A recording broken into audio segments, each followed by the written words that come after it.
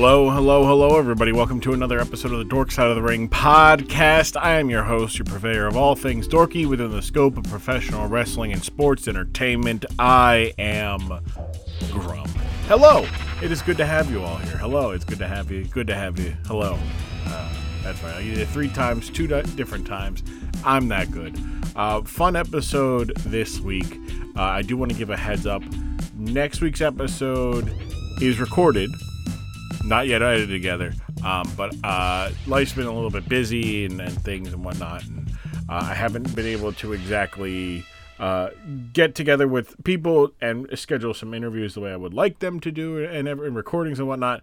So not next week, but the week after, the week before American Memorial Day, there might not be an episode, but I'm gonna try to get one there in between now and then, but. We do have an episode this week, and that's what's important, right? That's why you're listening here. We've got the CPFs, the close personal friends, the close podcasting friends.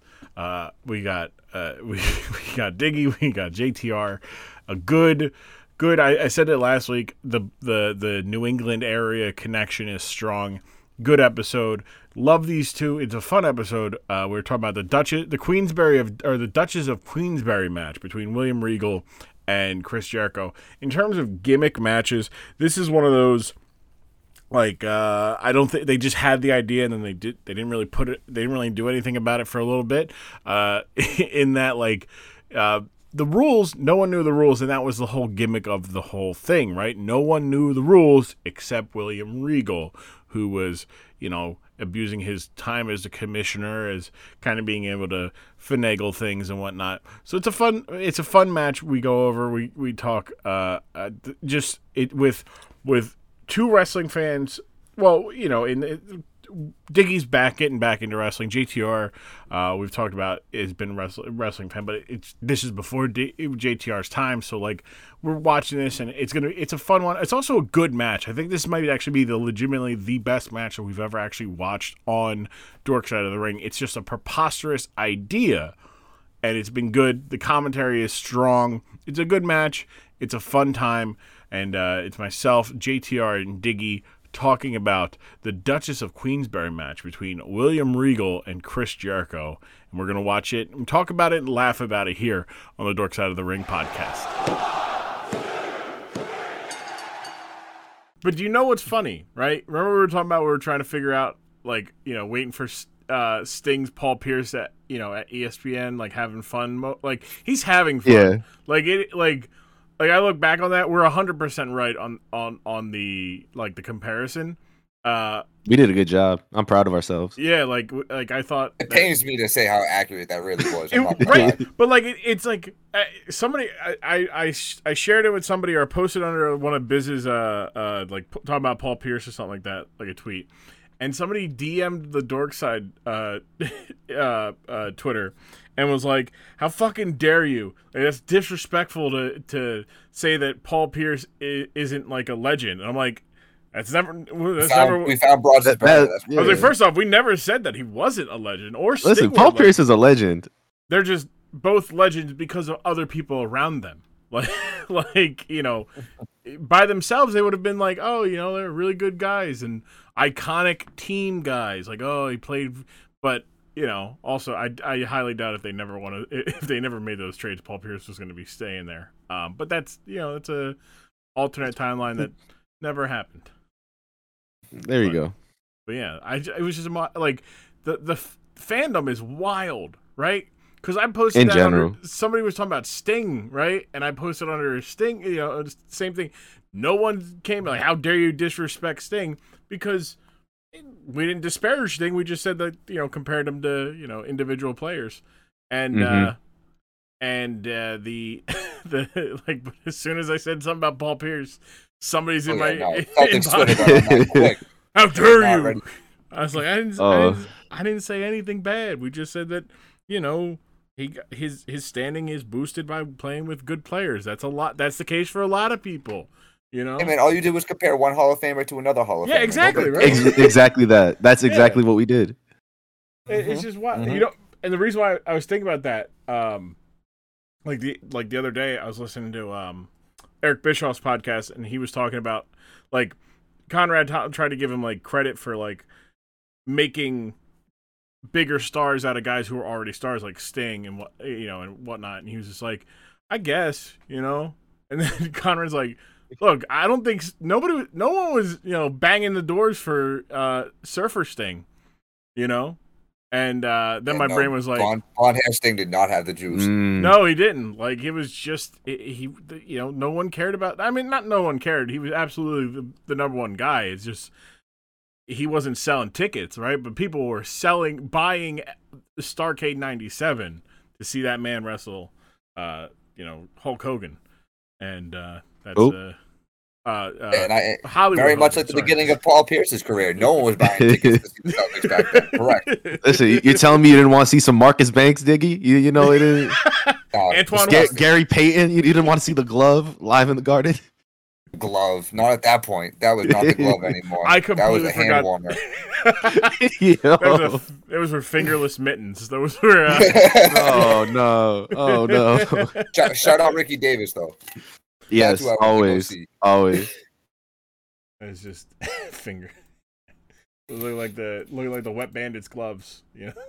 Oh man. We're here on the Dork side of the ring. We've got ourselves a New England connection because I'm putting respect on Rhode Island's name. We've got Diggy and JTR. Welcome back to the pod, gentlemen. Hello.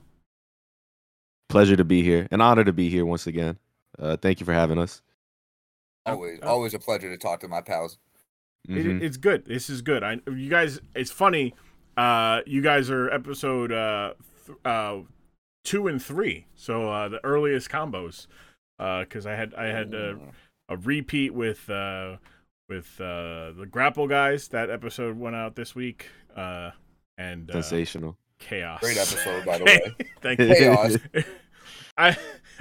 My favorite bit of like feedback was Chet going like, Grum breaking down how a Grapple Guys episode is to the T and hilarious. Like, yeah. And then I'm listening to their review of it. I'm like, hey, Jim Jam was at night too. This should be good. 45 minutes of their hour and a half podcast is just banter. And I'm like, they don't need to talk about, it was also funny. I don't know. It was funny to like have. They found the winning formula. They did. They really did. Season 1 of Grapple Guys is in the book. Congrats to them. Congrats to the Grapple Guys. Yeah. Claps. But we got 2 grappling guys of our own. They didn't like when I called them Grapple Boys, by the way. I mean, I just called them Grapply Boys, and they. Yeah, that's Hale Grum coming out. The Grapple Boys. Grapple Boys. We got 2 of our own here, Diggy and JTR. Diggy, if you want to reintroduce yourself, allow yourself to reintroduce yourself to the listeners, and to introduce yourself to those who may have not heard your previous episode. What's going on? Diggy here. You can find me on Twitter at bdig89, mostly just Celtics tweets, so if you're into that, feel free to take a look. But I've been watching wrestling consistently for the last year now. I watched growing up in the Attitude Era, had about a 10-year hiatus, but the Tribal Chief has gotten me back. He got me back in, and been going strong for the last year again with the new stuff. Let's go. Excellent. Mm-hmm. Our Tribal Chief, I should say. Love our Tribal Chief, Roman Reigns. The island of relevancy is now a place of love. It was just beautiful. JTR on the other side of the table. Same for you. Reintroduce yourself and introduce yourself to those who may not have heard your previous episode. Hey, I'm JTR. I just do things. I just live. I just do whatever. Sometimes I feel like a little slander, but it's all in good jest. But I'm just here for a good time. That's pretty much what we're here for. The PG era is the most disrespected era in professional wrestling. I want that on the table now. You cannot recreate the greatness that John Cena and Randy Orton had back in those days, and you can't tell me different. So that's my roots of this wrestling stuff, bro. That's where I come from. Yeah. No, it still blew my mind then and still does when it's like, oh yeah, JTR is like a youngin'. Like he grew up with Sting and Impact, not even in WCW. Oh yeah. I was like, the damn. First time I saw Kevin Nash was in TNA. So just a sad Shout time. out to TNA, but Paparazzi Productions, though, right? The good Kevin Nasher. Main Event Mafia. Oh yeah. All right, good. As long as it wasn't the band was your first. The band was bad. That was not good. No. EU. They replaced Hulk Hogan with Eric Young. An upgrade in many ways, if you ask me. I was out by that point. At that point. I'm like, I just don't know anymore. Well, we got you guys here. It's good, 3 wrestling fans, so this is going to be one of those episodes that's heavy with the wrestling talk. But I think I got a good thing for us this week. But we'll get to that in a little bit. You brought up Roman Reigns, Diggy. You guys have both watched our tribal chief become the undisputed Universal Champion of the WWE. He's in God mode, grown. He's on. Stacked him. Yes, is beautiful. Yeah. Is beautiful what he's doing. And I thought for sure that he had a torn bicep. That shit was torqued, and that shit was red. That shit looked nasty at that point. Match. What a WrestleMania! What a mania! That was top 3 manias I've watched live. Right? Like I don't know if I could be like, oh, like it's better than 17 or this one that happened. But watching live for the as it was happening, 38's up there. Like for sure. Night 1 was incredible. Night 2, the Jackass match. Oh my god, that was the thing. It hit on all levels. You had great matches between like Bianca with her incredible match with Becky. That was fantastic. She was a star, a star. That's right. The band entrance. Come on now. The only bad thing about that entire was the fact that Corey Graves said, "What the hell is this?" Probably at the wrong time. Like benefit of the doubt. Like if you were to give him the benefit of the doubt, it's bad timing because he could have been like, "What's this?" When you see just the instructor and the two guys marching, you're like, "Well, what the hell is this?" But Kevin Dunn did him dirty and cut straight to the marching band walking out as he's saying it. Like he'd committed in his brain to be like, "I'm gonna say what the hell is this?" And I know exactly what this is. I think I said it right away. Yeah, it's a march. As soon as I saw him, like. Bam, HBCU. Like, yes, this is great. And we were in my Discord watching, and we're trying to figure it out. And I'm like, is that Texas? That's Texas Southern. And we're like, when you go check, I'm like, yeah, okay, it is. And it's just incredible. Just somehow, Becky's like entrance was big star. And it was just a guy driving around. Big time. But it's big time Bex, and it felt big time. And then Bianca comes out, looking like a star. And just the star. Is just that's her mania. Like the last year, Mania was hers. This year, it's hers. Undefeated. That was one of my favorite Becky matches of all time. I mean, obviously Bianca put on a hell of a show, but Becky playing the heel and like throwing the temper tantrum when she couldn't get pinfalls. Yep. Oh, incredible. They did a great. I feel like Becky has some really good matches, but it's the matches. Weirdly enough, it's the matches where you're like, she's got no chance in winning this. True.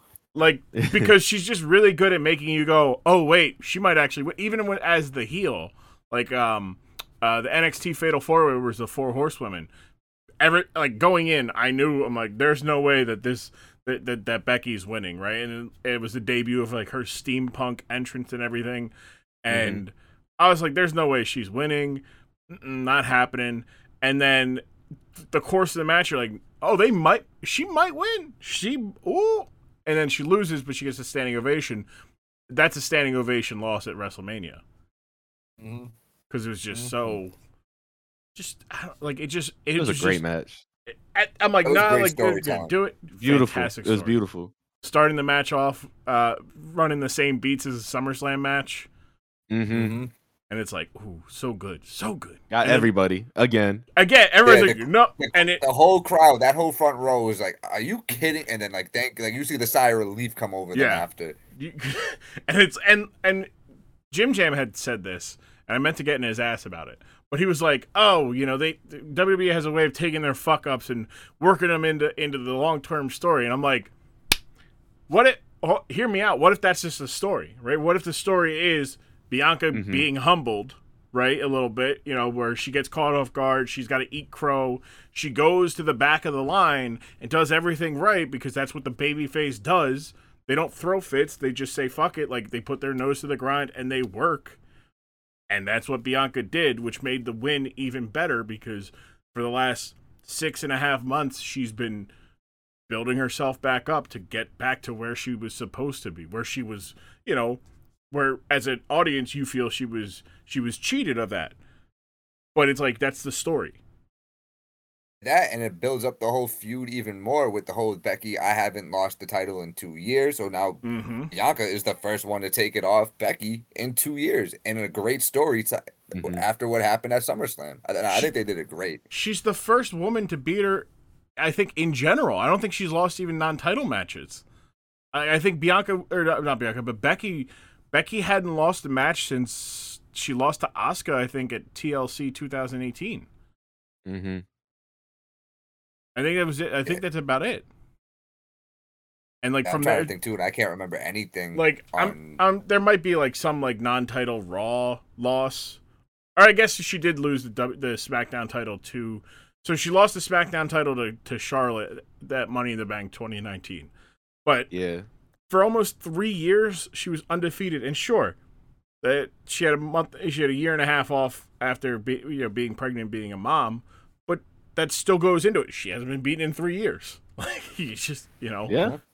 It's just wild to think about. And Bianca has beaten 2 horsewomen at WrestleMania. She's beaten Bayley multiple times Correct. on pay-per-view.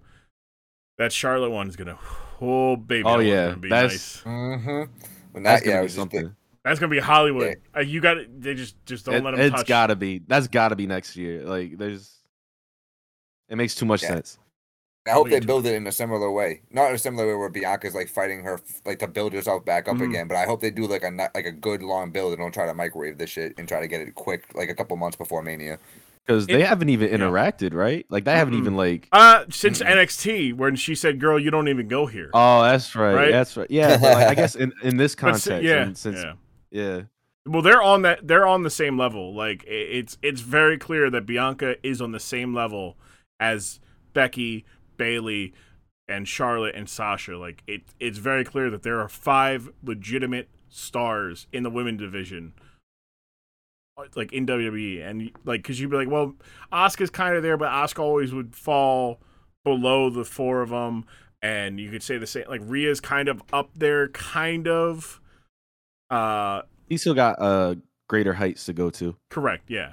Like I think I think the fact that they know that like Bianca's like I think she's 31, so it's one of those like she's gonna have a whole life. She wants to have a whole life ahead of herself. Like she's talked openly about being a mom. Like she's talked about how like Becky being a mom and doing this at the height inspires her to do the same. So yeah, she can have a kid and still perform. No one's saying she can't, but WWE has to be like, all right, cool. We got to work quick because.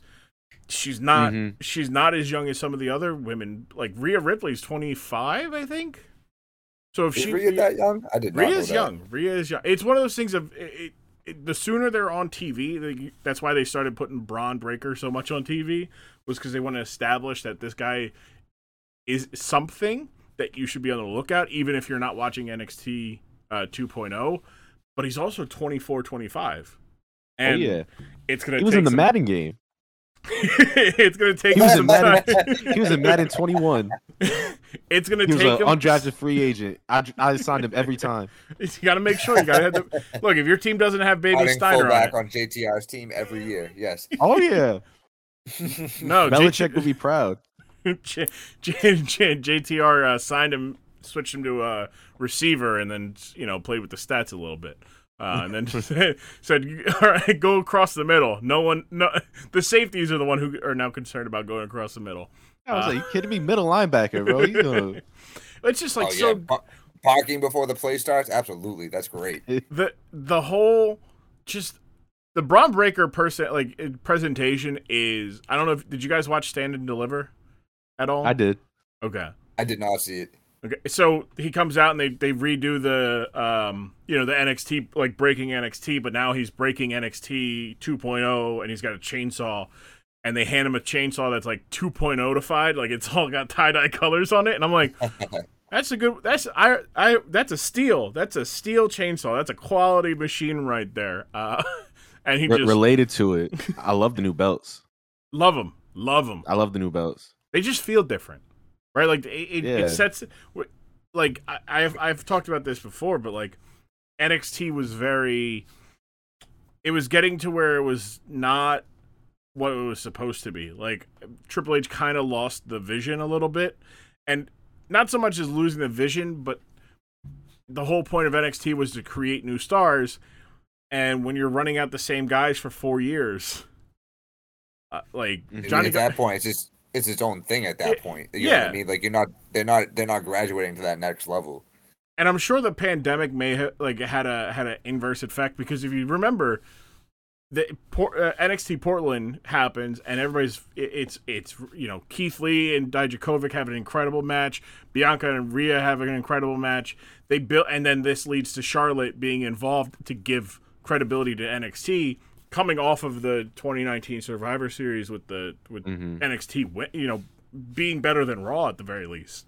And I think there was a path before the pandemic that was, hey, we're going to have NXT be a brand. It's going to be a legit third brand, and it's going to be unique in that it's these kind of wrestlers. It's this kind of presentation. It is a alternative to our actual three brands. And then we'll have, because at the same time they bought Evolve, they brought in Gabe Sapolsky. They were like, all right, cool.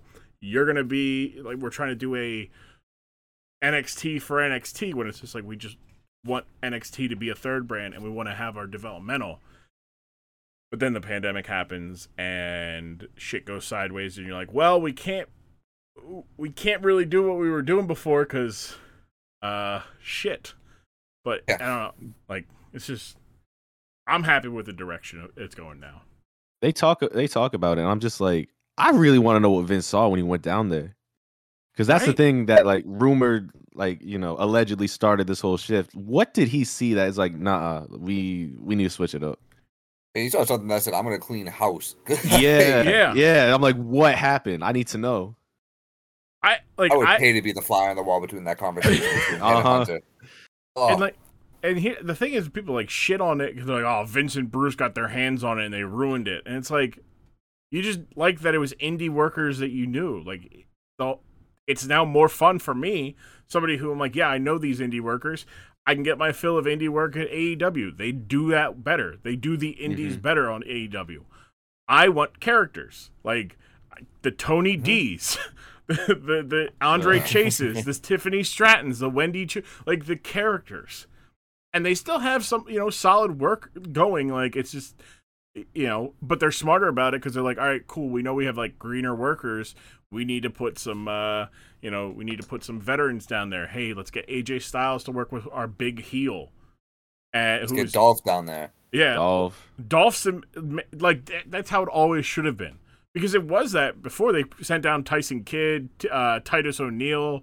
I think they sent Bo Dallas back for a little bit just for like a program. And it's just like, that's what it should be, right? Because these are guys who on WWE television are that middle class kind of, guys. But then in NXT, you can't beat me. I'm facing the likes of Randy Orton, John Cena, Seth Rollins weekly, right? And you're nowhere near them.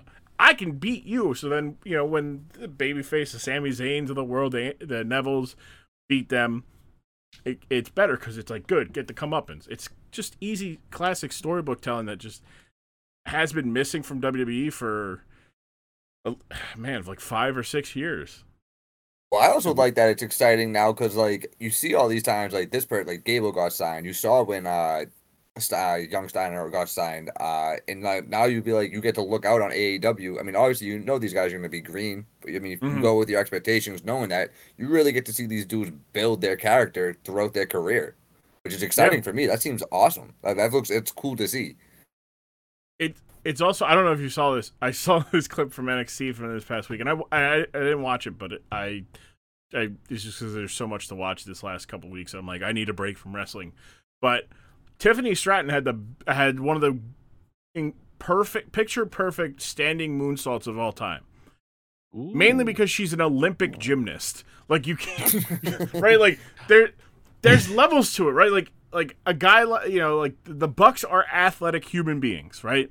They are capable of doing incredible things. Maybe not so much now because they're older, but at their physical peaks, yeah. These are people who are 25 years old in their physical peaks that are Olympic level athletes. Yeah, no, these are elite athletes. Like, it's a different level. You can teach somebody how to act. You can't teach somebody how to be an Olympic fucking athlete. It just is not the same. And that's like, if we lose out, I'm okay with it. If it doesn't work, I'm glad we took this shot. Yeah. Like, you can't teach somebody to be Omos. No. Yeah. Nope. Like, Omos showed in this weekend, he's got personality. He's got the chops to be a star, right? Outside of just being tall. And the problem is, wrestling, the worst kind of wrestling fans don't know what's the appeal other than him being tall. It's like, stand next to him. Tell me he's just tall, because he's not just tall. Like, you think he's just tall because he's standing next to a 6'4" person. And he's towering over them. You're 5'10". He made Bobby Lashley look tiny. He made Lashley look like his little brother. That was crazy. It was insane, right? He's in like that. Bobby Lashley's an enormous human being. He is 6'4", 280 pounds of the solid muscle chiseled out of granite. And almost makes him look like a little. He's like, "Hey, bro, like, hey, you don't want to do that." Like, I thought almost was going to tap him on his head and give him a noogie at one point. Yeah, I was like, "There's no way Bobby's this small." Like, what's going on? He let the corner post give Bobby a noogie. Like, again, this is Bobby Lashley, who is inhuman. That man's head hit the plastic covering of a post. Very hard. And it was not, I'm sure he was concussed out on his feet, but clearly he was within all that he needed to do, which is just wild to me. I bumped my head getting dressed in the morning, and I'm like, oh, I gotta sit down for 25 minutes. Holy shit, I'm gonna die. I don't remember, like, meanwhile, this man just getting casually thrown into a post and clonking his head. It's ridiculous. Perfect example for like almost, and you were talking about you can't teach like being that large. Like, just saying he's tall is ridiculous. I was watching Mania with my buddy who hasn't watched wrestling in like forever. He like grew up Attitude Era, but like hasn't kept up with it. And he just came by to hang out and watch it, whatever. That match comes on. He's like, "Oh, I know Bobby Lashley." Like, he got excited for the people that he recognized. Obviously, he's like, "He's a beast. He's a monster." And I'm like, "I know who he's about to come out and see." And hit. He does not. He almost walks out and he was flabbergasted. Shocked. Yeah. He literally just goes, "Who the fuck is that?" I'm like, "Oh, that's almost." And he's like, "Can he actually like move?" I'm like, "Wait." He couldn't believe it. He can kind of move out there. Yeah, his Mania match was impressive. It's definitely the most work he's put in a match by far. And I would say, I mean, obviously, he's still 7. There's a limit, right? 400 pounds. Like, yep. Yeah, you can't expect him to be Shawn Michaels out there selling and shit like that. But I mean, he did his thing for a massive human being. Oh yeah, yeah. And the thing is people like us, sensible human beings, go, "Wow, that guy can move." And a dumb wrestling fan who sees him, but then they're like, "Well, Keith Lee's like 300 pounds and he could do a tope suicida," and it's like, okay, here's the thing though. He's still a whole foot taller than this man, and a whole 100 pounds. The scale.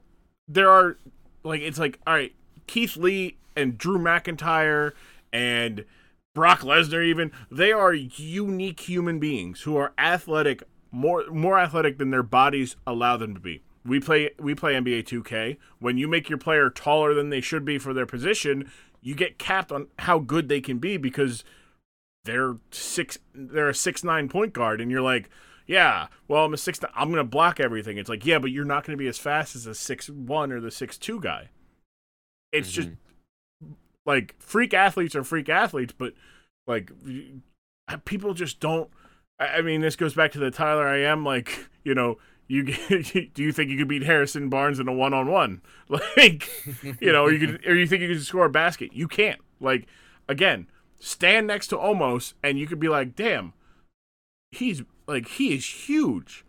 And like to not understand what the appeal in that is goes to like you're just kind of too deep into wrestling to be like, I don't see the appeal in somebody who is a enormous person that's just a monster of a person. Meanwhile, you know, your buddy, my brother, they just see Omos and they're like, his head, his eyeballs are at the top of the top rope, and he's on the ground. like my brother sent me that. It's ridiculous. Yes, the reaction you should have as a normal human being. Yeah. Correct. Like, I'm also now picturing almost doing a tope and just causing a small earthquake. Bro,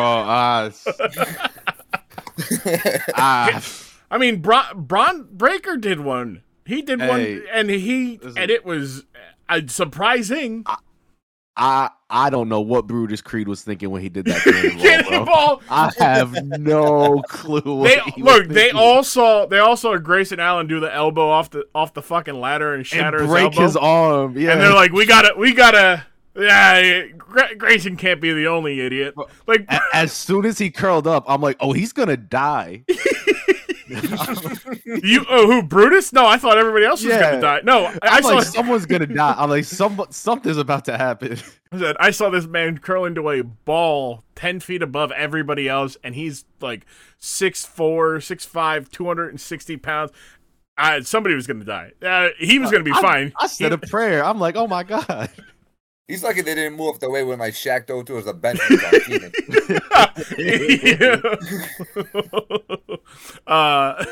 Thud. The thud of it all. Hey, nobody, you guys were supposed to stop me. No. Did you see that you made yourself into a giant ball of weapon? Absolutely not, sir. It's just that entire it's like Cam said on Twitter this week. And got the fucking wrestling Twitter in a fucking tizzy. He was just like, look, NXT's got the tag. If you want, like, AEW's got the tag teams.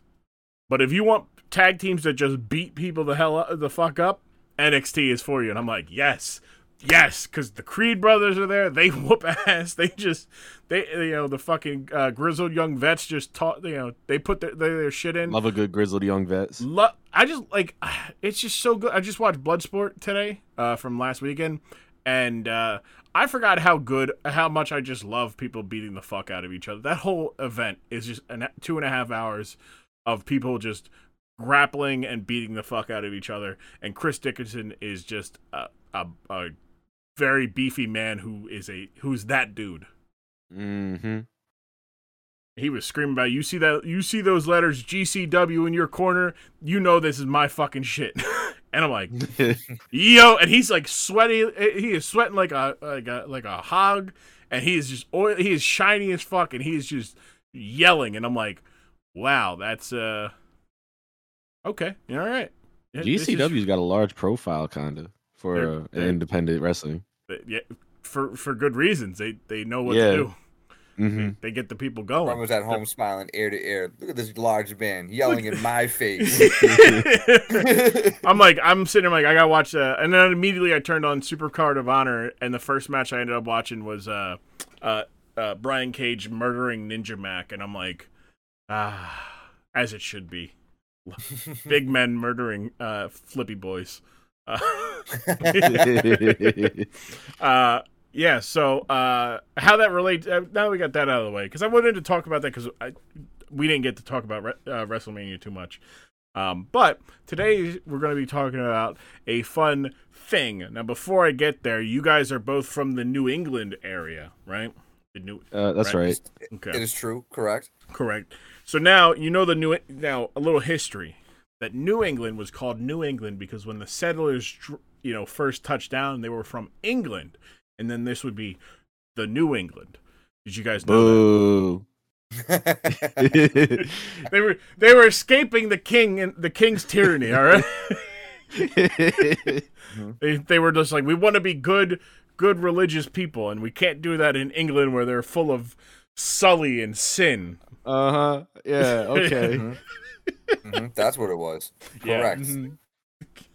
Look, that's what my American education tells me, or at least what I retained of what they told me. To answer your question, yeah. I mean, I always knew it, but I guess like I never learned it. I'm like, it's just made too much sense. Because when you're a kid, you're like, you always ask like, you mean to tell me there's an old York, right? Like, yeah. You know what I mean? It's like, yeah. So it's like, well, this all seems a little too easy, a little too suspicious. Yeah. Well, what threw me off, right? So growing up, there's a York, Pennsylvania, which is obviously named after York, England, or whatever, Yorkshire, or whatever. So I knew about York, Pennsylvania before I knew about New York, New York, or New York, the state, right? So when my first thought was, oh, they named their state after York, Pennsylvania.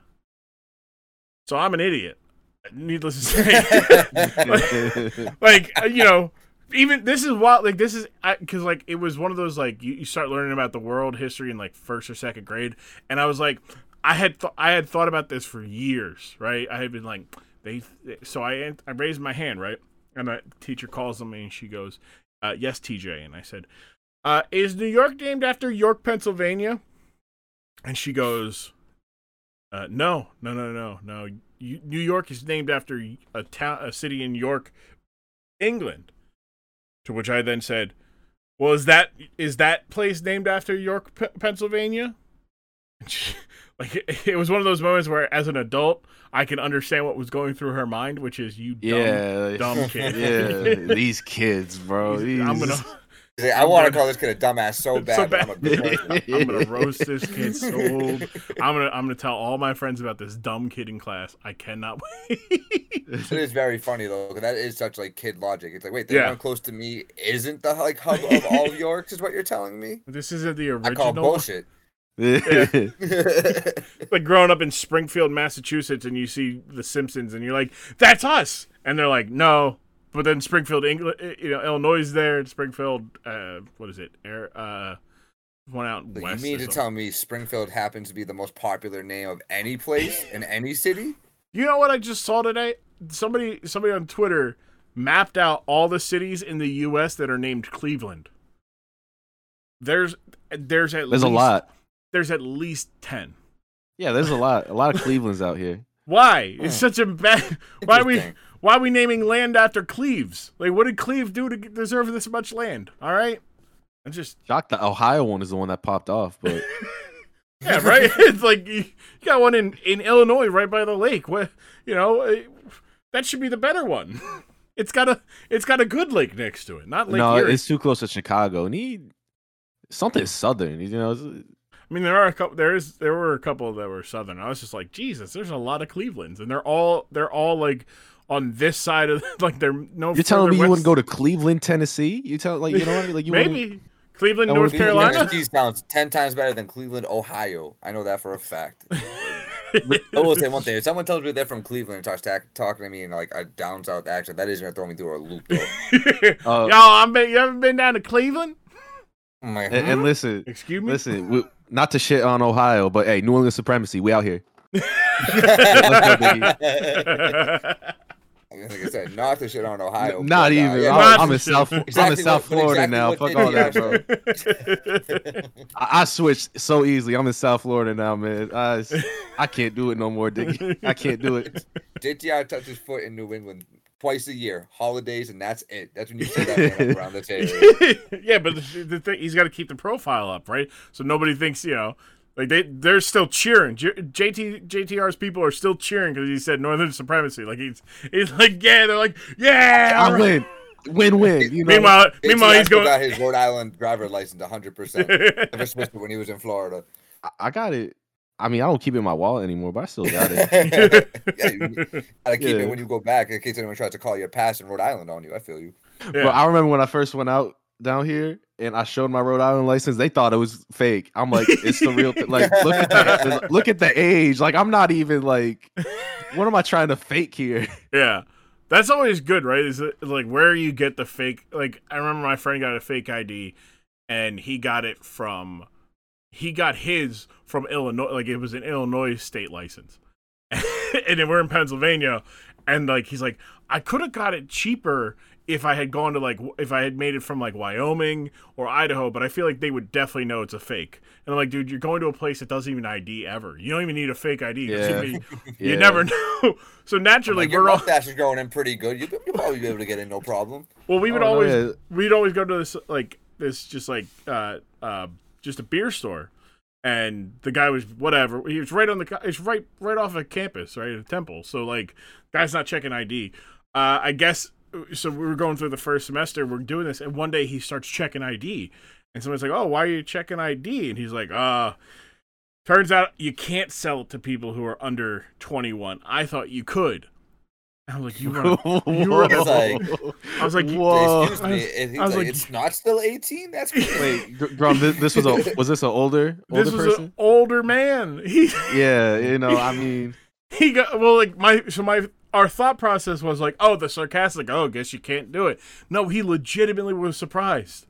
He legitimately believed, and he was shocked, right? So I hope he's doing all right. You know what I mean? He was still in business last I checked, so he may have just said, fuck it, and just kept. It's profitable to sell to these people who are 18, 19 years old. Fuck what the law says. I'm going to.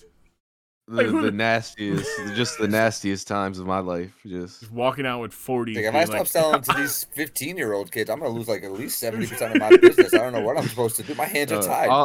All I know about a fake ID is that it's a bulk purchase.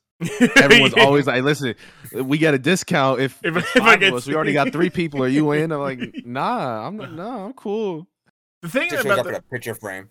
Right, yeah. The thing about the fake ID is no one tells you that you don't have to use it, right?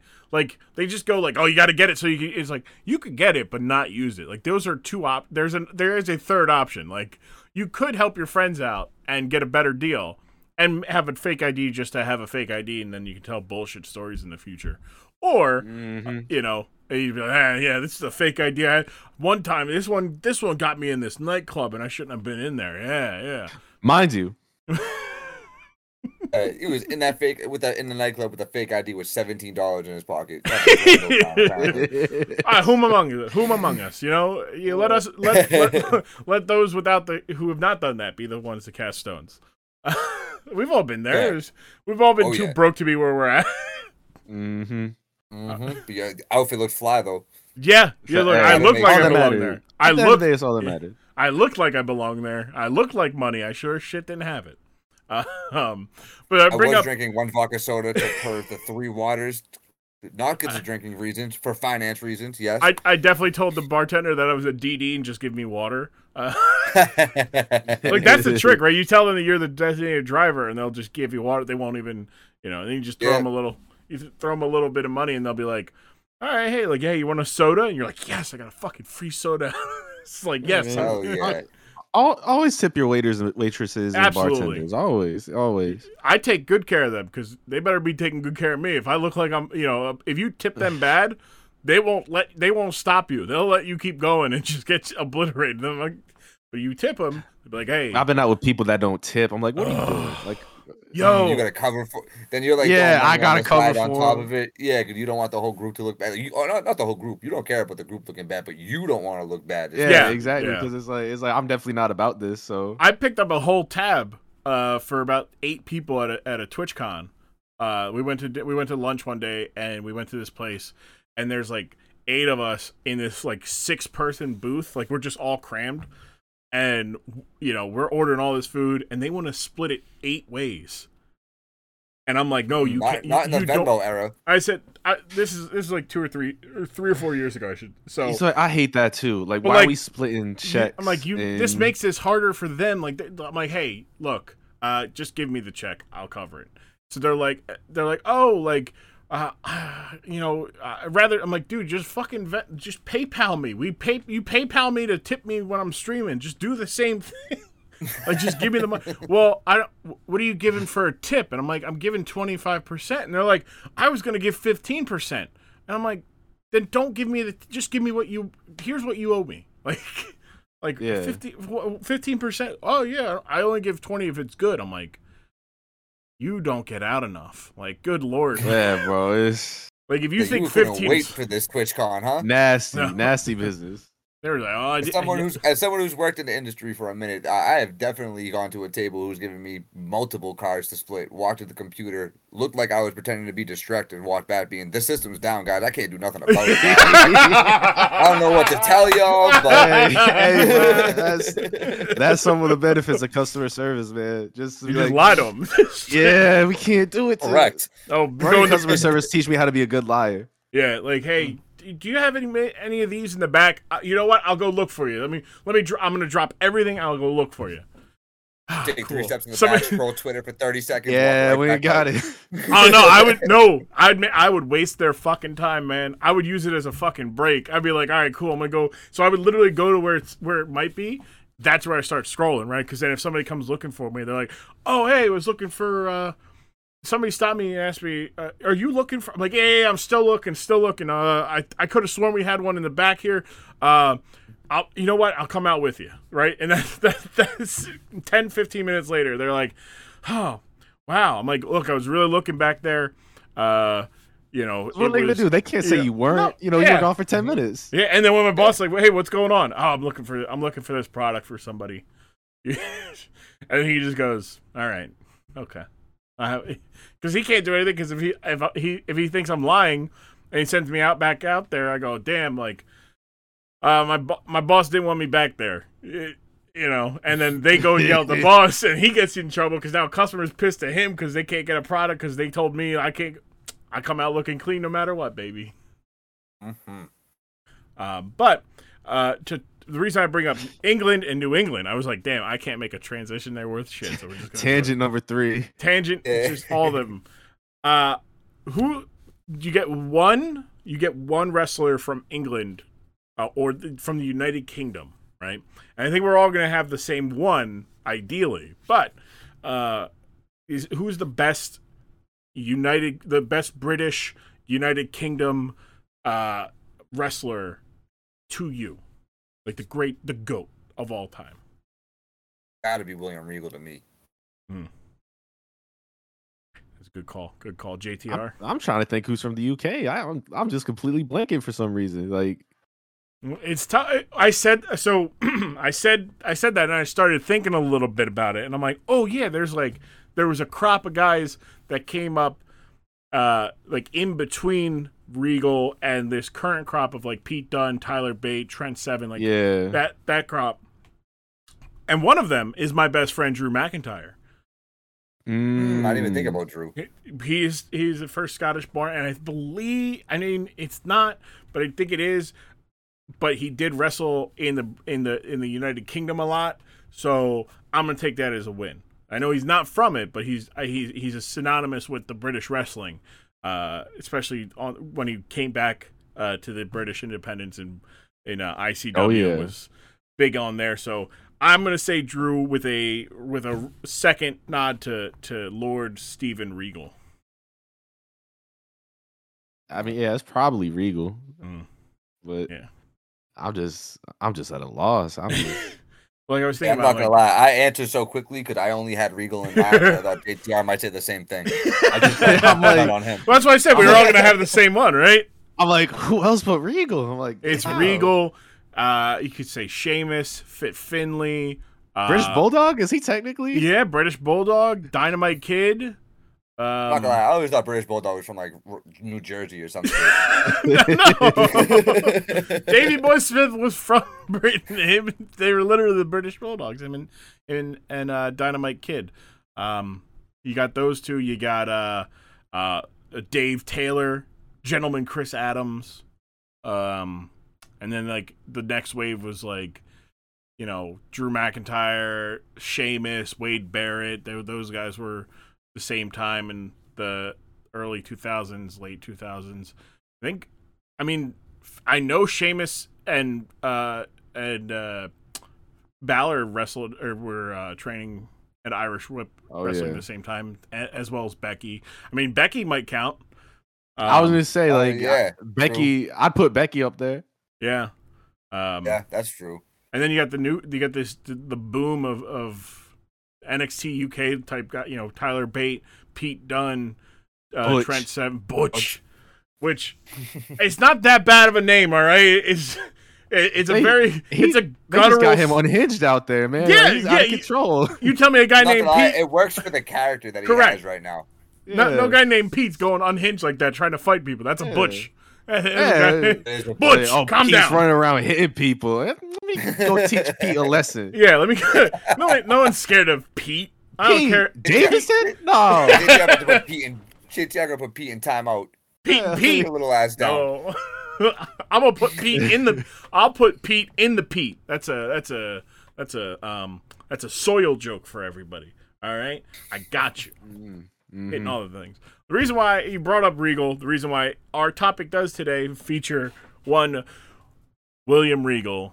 We're from 2001 when he was the commissioner. Boy. Yes.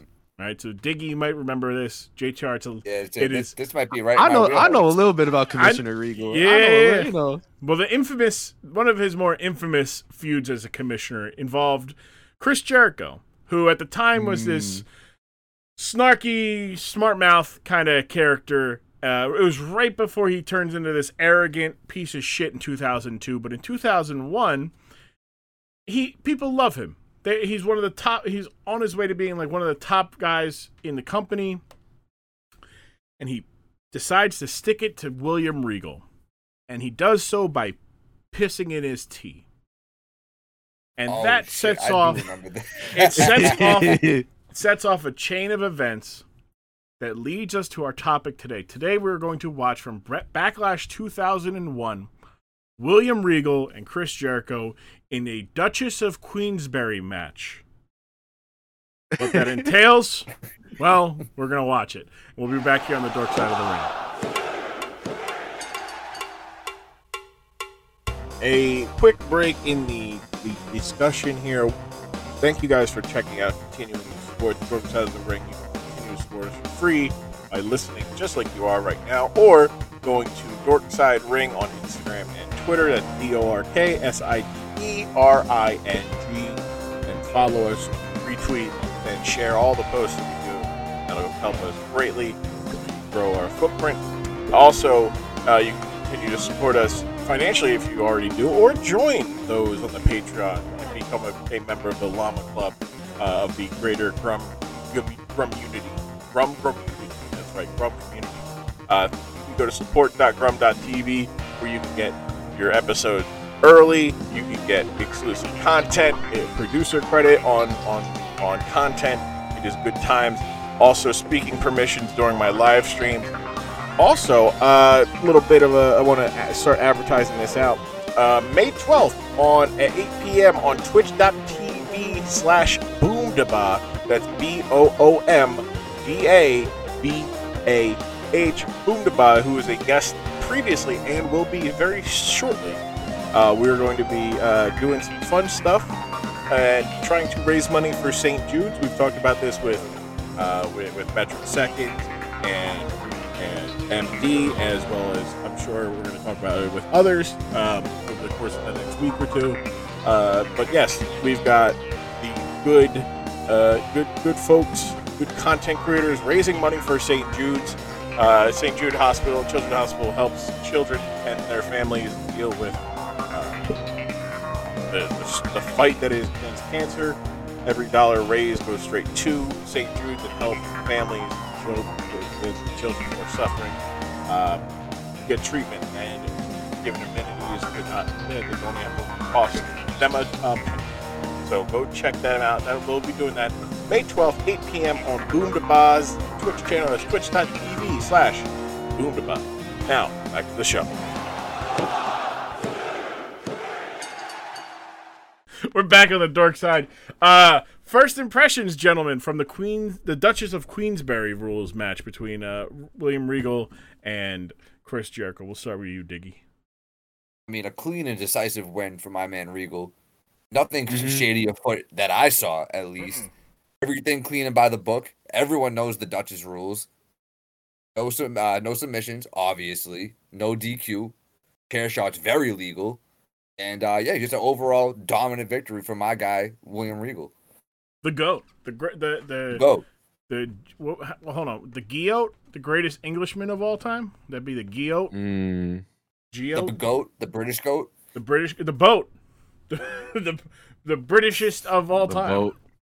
Britishest of all time. There you correct. go. That's it. William Regal, OBE. Yeah. What about you? What about you, JTR? First impressions, takeaways from the Duchess of Queensberry's match. Hey, listen. The rules are the rules. What you want me to tell you? You play the game the right way. That's what you do. I mean, really, just unprofessional on Chris Jericho's part if you really want to get into it, not preparing for a multiple round fight. You tell me you don't know the rules to your own match? Like, what are you doing, Chris? Yeah, well, look, like that was the thing. No one knew. They had a coach was trying to interview the Duchess before the match and got shooed away by Regal. Excuse me, one person knew, and that was Paul Heyman. Yeah. Paul Heyman knew. Well, I mean, explain that. Paul Heyman was in the announcer meeting, obviously. Yeah, you know, beside him and the Duchess, they go way back. 96. Everyone knows that Paul Heyman put the Duchess on. She's one of his clients, correct? Yeah, before she wasn't the Duchess was Queensberry until she got to know Heyman. Heyman was like, "Hey, we'll get you there. We'll get you where you want to go." Also, that shows that Jonathan Coachman isn't a true journalist. A real Big J journo is gonna get the scoop. Yeah. Also, coach with hair, holding on for some dear life there in some spots, man. It was getting patchy. Hey, man, that's you saw that Braun Strowman picture? Yo, what is going? I'm worried about that man mentally, right? Because like sidebar from what the dork side stuff. So you remember when they did the WrestleMania day of thing for WrestleMania 36, and he was talking about how he's like, yeah, no, Vince wanted I was thinking about really ending it, and then Vince, I owe my life now to Vince because he really talked me. I thought I was doing all these things, and I thought about ending it, and Vince McMahon talked me out of it, and it's like, damn, man, that sucks. And then I see all this stuff, and I'm like, that man is unwell. He is mentally unwell. Like, I don't know what the hell is going on with him, but just like no one who has that kind of haircut, who has a double mohawk from the back of your neck to the top of your head and not to the front of your head, no one mentally well has that kind of haircut. You got to be in a dark place to rock the double mohawk. It was truly a double take moment when I saw that. I'm like, that can't be. And then you're like, I don't know many other people who are 6'10", 413 pounds and look like that. Like, yeah, no, that's Braun Strowman. It's like, there's only so many people who fit that physical profile. And he was losing hair before, then he went bald. And at some point he decided that having whatever the fuck is going on right now is better than being bald. And whoever didn't stop him, you're a bad friend. Hey, listen, I can't relate respectfully, but more power to you if you can do it. I just can't do it. It's just like I don't understand where the mindset that you have to do that. Like, I understand, like, wrestlers have always and will always have bad hair. It's part of it comes with bad the territory. Fashion sense, right? Like some make it work, right? Like Minoru Suzuki's got his hair's got the designs in it and everything. It looks very weird, but it works for him because he's also just a murder grandpa. Braun Strowman had, like Road Warrior Hawk had the double mohawk, but his went from the back of his neck to the front of his head. But Braun doesn't have enough hair, I guess, and rather than just stay bald, he's like, I'm going to do something with the hair I got left. It was just like... And it's not like the bald head beard combo looked bad, especially when you're that much of a monster. Like, just ride it out. I don't understand. He got a lot of free time on his hands. Let him... Hey, man, you're not... That sounded much more disrespectful than I meant to say. Like, you're not... I swear to you, I did not mean it like that. You're not controlling your narrative like he is, all right? The problem is that's where the disrespect comes from, honestly. But I still can't get. It is very funny to me that Rockstar Spud was like, Oh, that's what you guys are doing? Nah, I'm going back. I'm gonna go work for WWE as a writer. I'll go do that. Fuck being a part of controlling a narrative, which it's just so funny. The rules are that you control your narrative, that no one can tell you what to do, except you can't do super kicks or tope con hilo. It's like and there's no disqualifications, and you can't win by submission, and that there's multiple rounds. Right. Is control your narrative just the evolution of the Duchess of Queensberry match? Some are saying. Some are saying. I don't know why we don't see more Duchess of Queensberry matches. I would like to see more multiple round wrestling matches that one of the wrestlers doesn't know about. That was fantastic. NXT, if you're gonna see it, it's gonna be NXT. Well, NXT's got the NXT UK has the Heritage Cup matches, which are like classic British wrestling matches where they were like 3-5 minute rounds, and either you have to beat the champion to win, or I think it's not like a scoring thing. Like somebody goes in with the advantage and you have to beat them, otherwise they win. It's like a weird. I like it because it's unique to. Yeah, it's different. But I mean, I can't do a whole show of it. I say that. Then again, if you would have told me I could watch a whole show of professional wrestlers pretending to wrestle and do MMA submission. Yeah, I mean, I probably wouldn't have been in on that, but I just watched Bloodsport, so it's a little bit different. He just saw Wee Man body slam Sami Zayn. Anything is possible. Anything is possible. Yes, shades of Andre the Giant at WrestleMania. Better than look, Wee Man greater than Hulk Hogan. I've never seen Wee Man, disparage a race of humans after fucking his best friend's or fucking his friend's wife. So. Wee Man still got some hair on his head.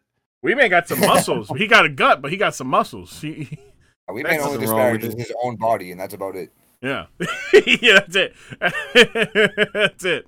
That man, look, that Jackass match was so much fun, man. Like, that's what wrestling is. Like, it's you couldn't have had a better person to be in it than Sammy too. Oh, no, Sammy's goated. He's goated. Sammy kicking his legs caught in the mousetrap had me laughing for 6 minutes. Yo, the fact that the match is over and him and the ref are struggling to get it off of him, and he's like, "Get off!" and they leave, and he's still stuck in it. I want the footage of them coming to get him out of it. I want a cartoon like Carjack to go in between and then to push it up. Or even better, I want to see Sami Zayn walk out with it still on. Like, he walks on. Imagine you just came on to the first episode of Raw after and you just still in the mousetrap. That would have been incredible. I don't know. Did you see his comment? I think it was Ariel and Hawani he was talking to, I think. And he was like, people want the old Sammy. Go watch it on tapes. Go watch him. Go watch him on tape. He's like, I'm done doing that. He's like, either you keep going with me on this journey or you don't. That's fine. I don't necessarily He's care. leveled up so much. He's leveled up so much since then too. Like, it is incredible. He got paid first off. Like, that's important. Number one thing is to get paid for what he does. And then two, he has got paid to be in the third most talked about match coming out of Mania. Maybe even second. About that, yeah, Like you had top five for certain. Oh yeah, but you have Austin Owens is coming out number one no matter what.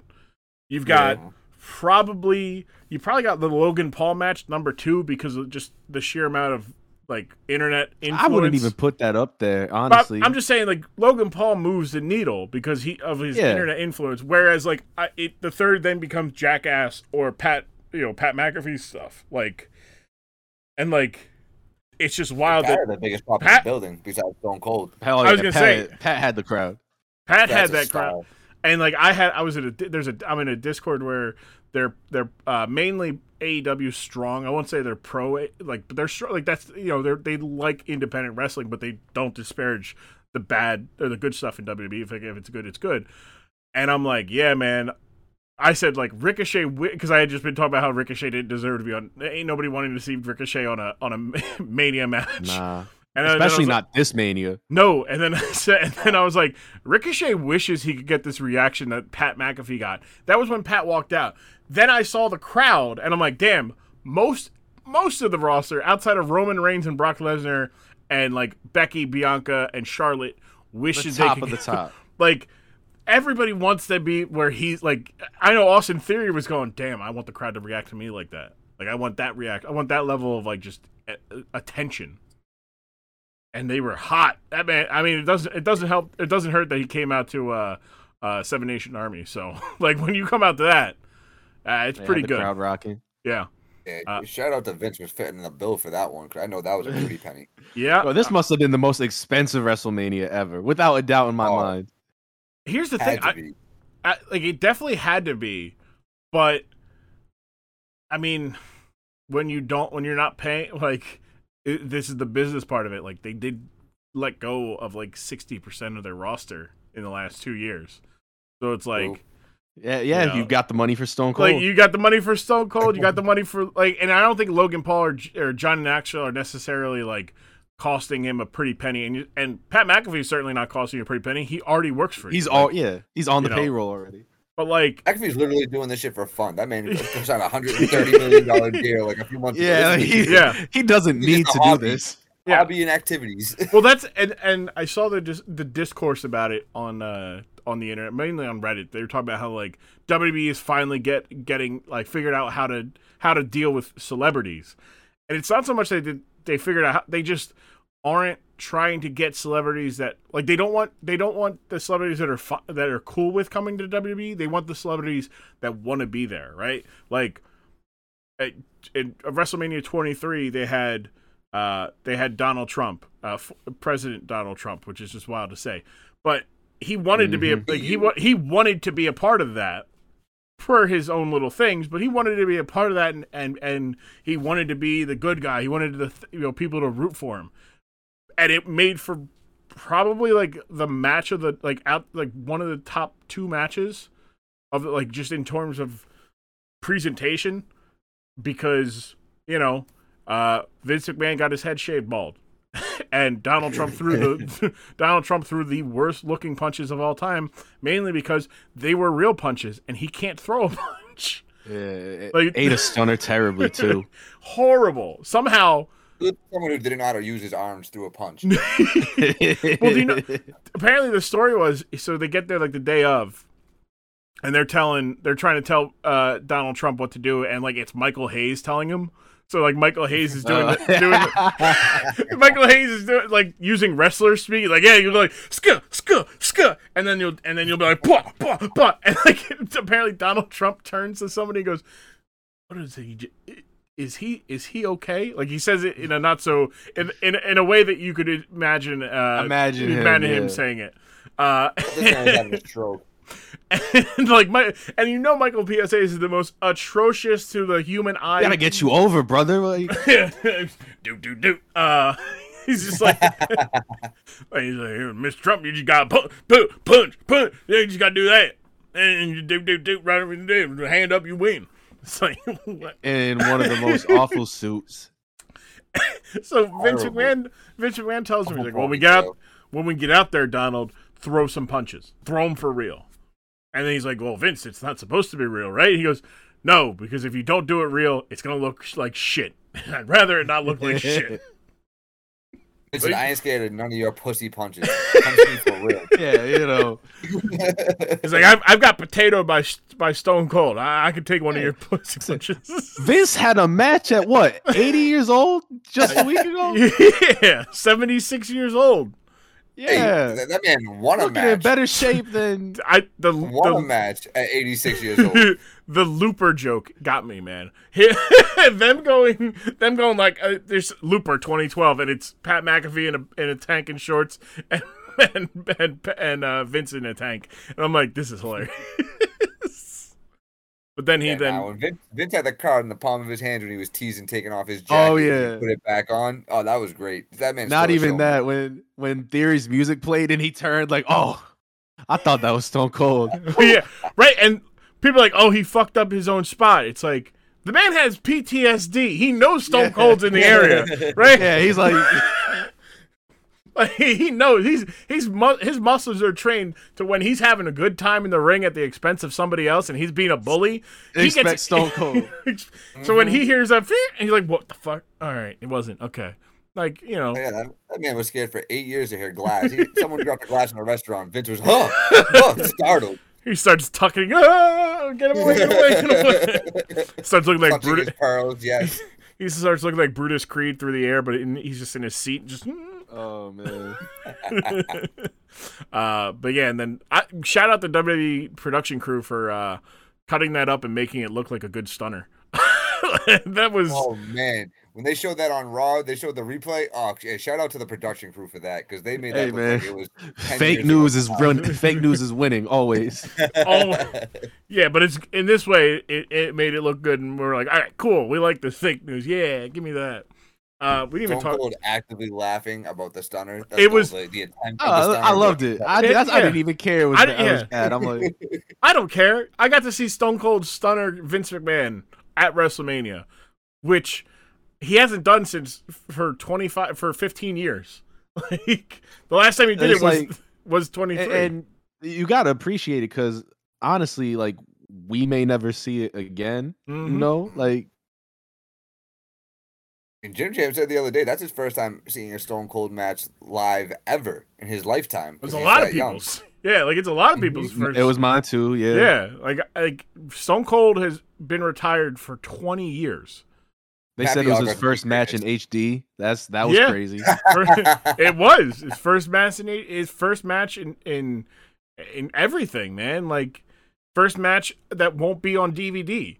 Like wow. Like that like it's his first match. Like it's just there's a lot. It's his first match since like let's see, 2003 was what Bush. So in three presidents. Like he's had 3 presidential, including one full term president since he actually 4 if you want to basically because you still had you had 4 elections. 5 elections in the time of his last match. That's just insane. Crazy. That man looked like he was in great shape still. Oh yeah. Well, people were like pissing on it because they're like, "Oh, this should have just been a match." It's like 1, shut up, enjoy it, and 2, like they're like, "Oh, was this not a match?" Well, no, they were mad of the pretense of it being like an interview. Like it would have been better if they just sold it as a match, and it's like, well, here's the thing. If he woke up that morning and goes, "Yo, I can't do it. My back and my neck are too fucked. I can't do anything. I can stun him," then you underdeliver on what the match could be. No one was expecting a match. Why? Because they didn't advertise a match. Like it's as simple as that. There were people who wanted it to be a match, but wrestling fans they want to be babied the whole way. They want the handheld throughout the whole way sometimes, and it's just. Like what? I do appreciate that they the spoilers and like you seeing all the other shit coming up and like you can kind of find out what like. Do you not miss when everything was like that wasn't really the option? Everything was a surprise, like and having those moments. That's like some of the best part of being a wrestling fan. Like I don't understand the hate on nothing's that. A secret anymore. Like dude, nothing ruined wrestling for me more than falling into the dirt sheet news. Hole, right? Like when you get into that, and like most wrestling fans have had that where they're like, "Oh, I want to consume all the wrestling content, so I'm gonna. Oh, this is where I get the stuff on the backstage stuff. That's great." Same way like we do with like the NBA, the NFL, sports in general, getting to know the behind the scenes stuff on top of the product that you see on TV. Yeah, that's great and all, but man, nothing like you lose sight of what enjoyed like the whole idea of like okay, so it was supposed to be Becky going over, but they decided last minute to not, to have Bianca go over is just ruins it because you're just like, man, that real fun match that I watched. Now that I know it wasn't supposed to be like that and it changed your mind, blah blah blah blah blah. What does it matter, man? You enjoyed it in the time. Enjoy it. I was gonna say you enjoy the product that was there at the moment. Why is something that you find out after ruining for you? Like I just never understand that mindset. You don't have to watch either. Like no one's forcing you. You know what? Facts. You know what ruins wrestling for me? Finding out that my favorite wrestlers are terrible human beings. That can ruin your wrestling, right? That'll do it. But finding out that I don't know, the guy who is in charge of the product doesn't want to push a guy, that's not going to ruin literally everything else about a show. Like, yeah, would I have liked to see the New Day get more time? Yeah, because that meant I would have also got to see Sheamus for more time. But that doesn't ruin watching Roman and Brock have like this big fight feel and deliver on it, and then also had Stone Cold stun Vince McMahon. Like, those things are not, like, I can enjoy those things and be disappointed that, you know, the New Day only got 5 minutes. Yeah, it's not mutually exclusive at the end of the day. You know what I mean? That's pretty much what it comes down to for me. I'd say, as someone who's new back into it, like, and so I don't, like, I think a lot of this is for me watching the first time that you guys have been watching for like 5 or 6 years. That's why it's been so exciting for me recently. So it's like, it's good. Like, I don't really dive into like the dirt sheets and shit like that. So almost everything is a super surprise for me. Like, you know what I mean? I'm really just watching the product. I think that's the best way to consume it, to be honest. Like, wrestlers in general, and for the most part, like WWE, are smart enough to where they feed false information or put things, because everybody's like, oh man, Cody Rhodes isn't Cody might not be at WrestleMania. Oh, Shane's coming back. It might be Shane, like Vince, you know, blah blah blah blah blah, you know, as a make good for making him the scapegoat, which, I mean, that was pretty evident, but also not surprising. But like, Cody comes out and people lose their fucking mind. Why? Because in the back of your head, you're like, it might happen, it might not happen. But if the dirt sheets were like, yeah, no, Cody Rhodes is going to make his debut at WrestleMania, and you were like that the whole time, you'd be like, all right, here he comes. Yes, he came. Versus, who's it going to be? Oh my God, it's Cody Rhodes. It's like almost like a reassurance instead of like the anticipation. You know what I mean? Yeah, it's like, that's the perfect way to put it. Okay, it happened. It didn't change the reaction either. You know, like the pop was still crazy. Yeah, like as it should have been. It's just like if everybody in that building was anticipating Cody Rhodes coming out, but they were anticipating somebody coming out because they all were like, maybe it's being said that he's not. Meanwhile, it's just like, yeah, no, that guy had a handshake. As soon as that man left, like, it comes out like Sean Ross Sapp's like, yeah, no, he was good as gone in January. Like, he basically was like, I don't want to be, like, the story about him not wanting to be in management wasn't at all like that wasn't a fluff piece to make him look good. Like, that was legit. He didn't want to be in management, and they didn't want to compensate him as a talent for it. I mean, this is me speculation, but I think he probably just saw his ceiling too of what it could really be at AEW compared to if he becomes that guy at WWE instead of being that guy at AEW. It's a different level. It just absolutely. Yeah, was that JTR? No, you can go ahead. Oh, I was gonna say. I mean, he said that. He's like, you want to be? Yeah. I think I'm the best, but to be the best, I have to do it on the biggest stage, and that's WWE. And people are in their feelings. There are people who are still crying about him not being in AEW, that they felt betrayed by him. Man, grow up, grow up. Like, it's a business. And also, like, he also just brought you an alternative product that wouldn't have been there otherwise. Yeah. So it's like, that's still there. Like, that's not. He was like the biggest star for a while. He's the driving force. Like, people are like, oh, like, he wasn't that big of a deal. You go back and watch that first Dynamite, and he is the most over guy. Nobody touches Cody Rhodes. He is a cult hero. There is no, until from the moment that Dynamite started until the time the crowds came back, the crowds were gone because of the pandemic. He's that dude. He's the number one guy. Not Moxley, not Kenny Omega, him. He's the number one guy because he gets the people going.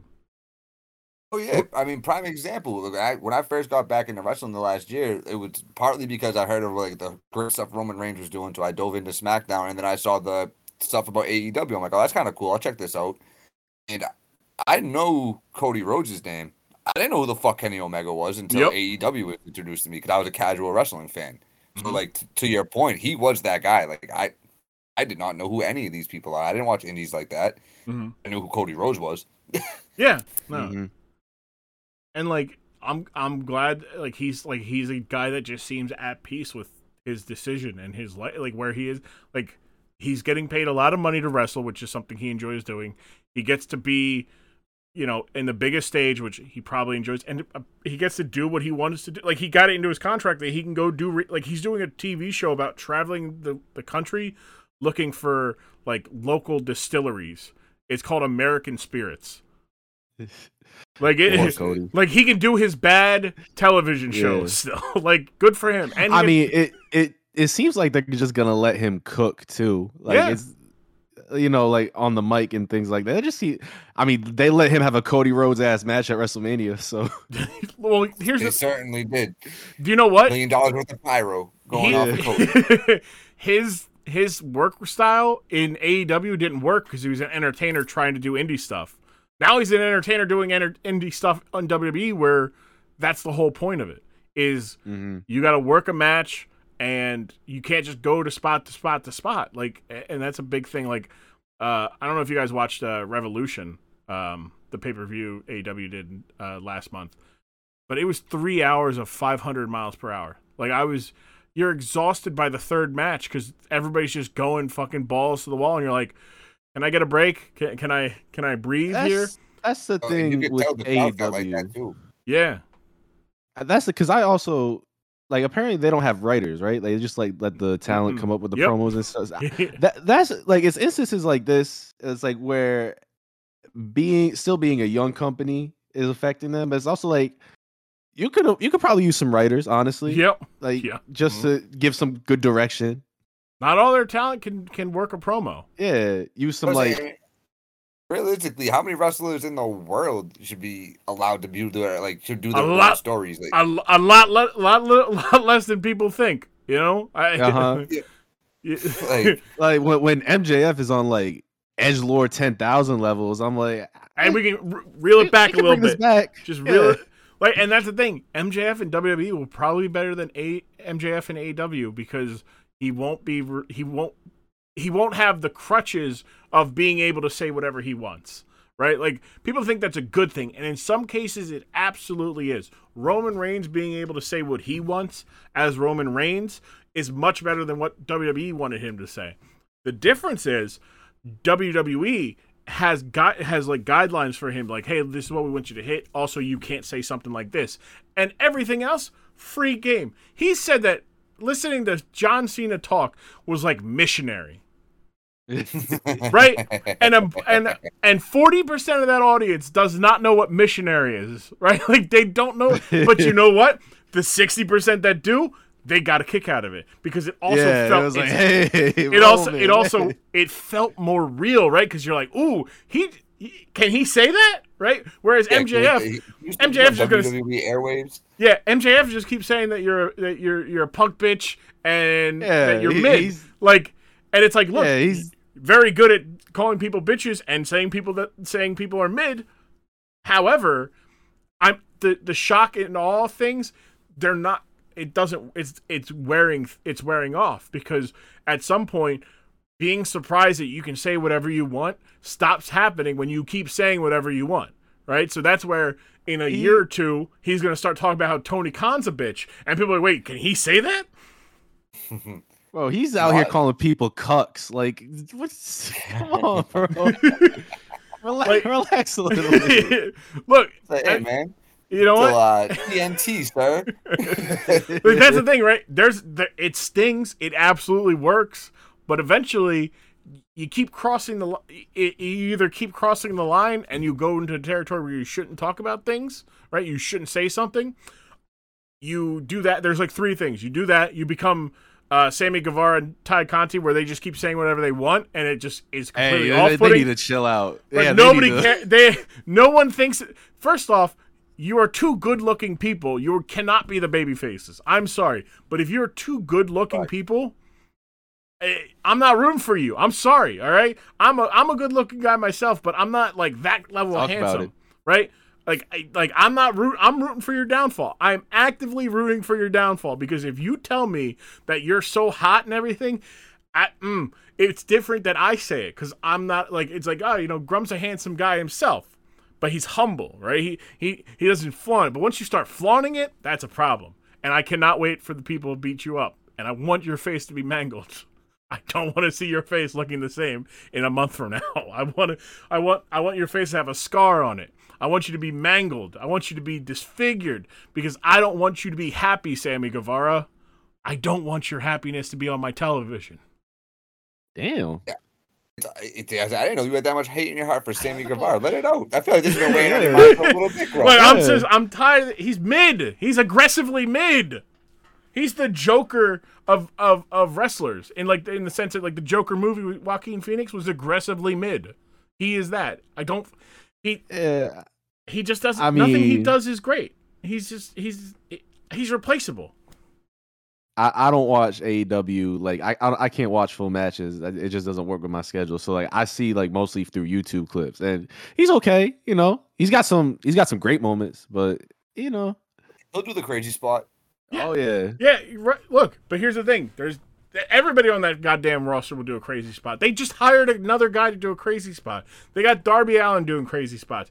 Jeff Hardy, Sting. I was gonna say, they have Sting jumping through tables. They got Sting. Sting. They got Santana Ortiz doing crazy shit. CM Punk's doing crazy shit. They got a lot of people doing a lot of crazy shit. This goes back to the talk about the Revolution. Another Texas death match this week. How many just I understand there are a set of hardcore fans that enjoy their shows to be bang bang bang bang bang bang bang. I can appreciate that. Like I said, but there's pacing of it, right? Like every match can't be 500 miles per hour because then you're not going to enjoy the matches that are 500 miles per hour because you're trying to catch up. That's why the Mox versus Bryan match, everybody's saying it's a dead crowd because it was, right? Like that crowd was legitimately just like, okay. And then William Regal comes out and they're like, holy shit, yeah.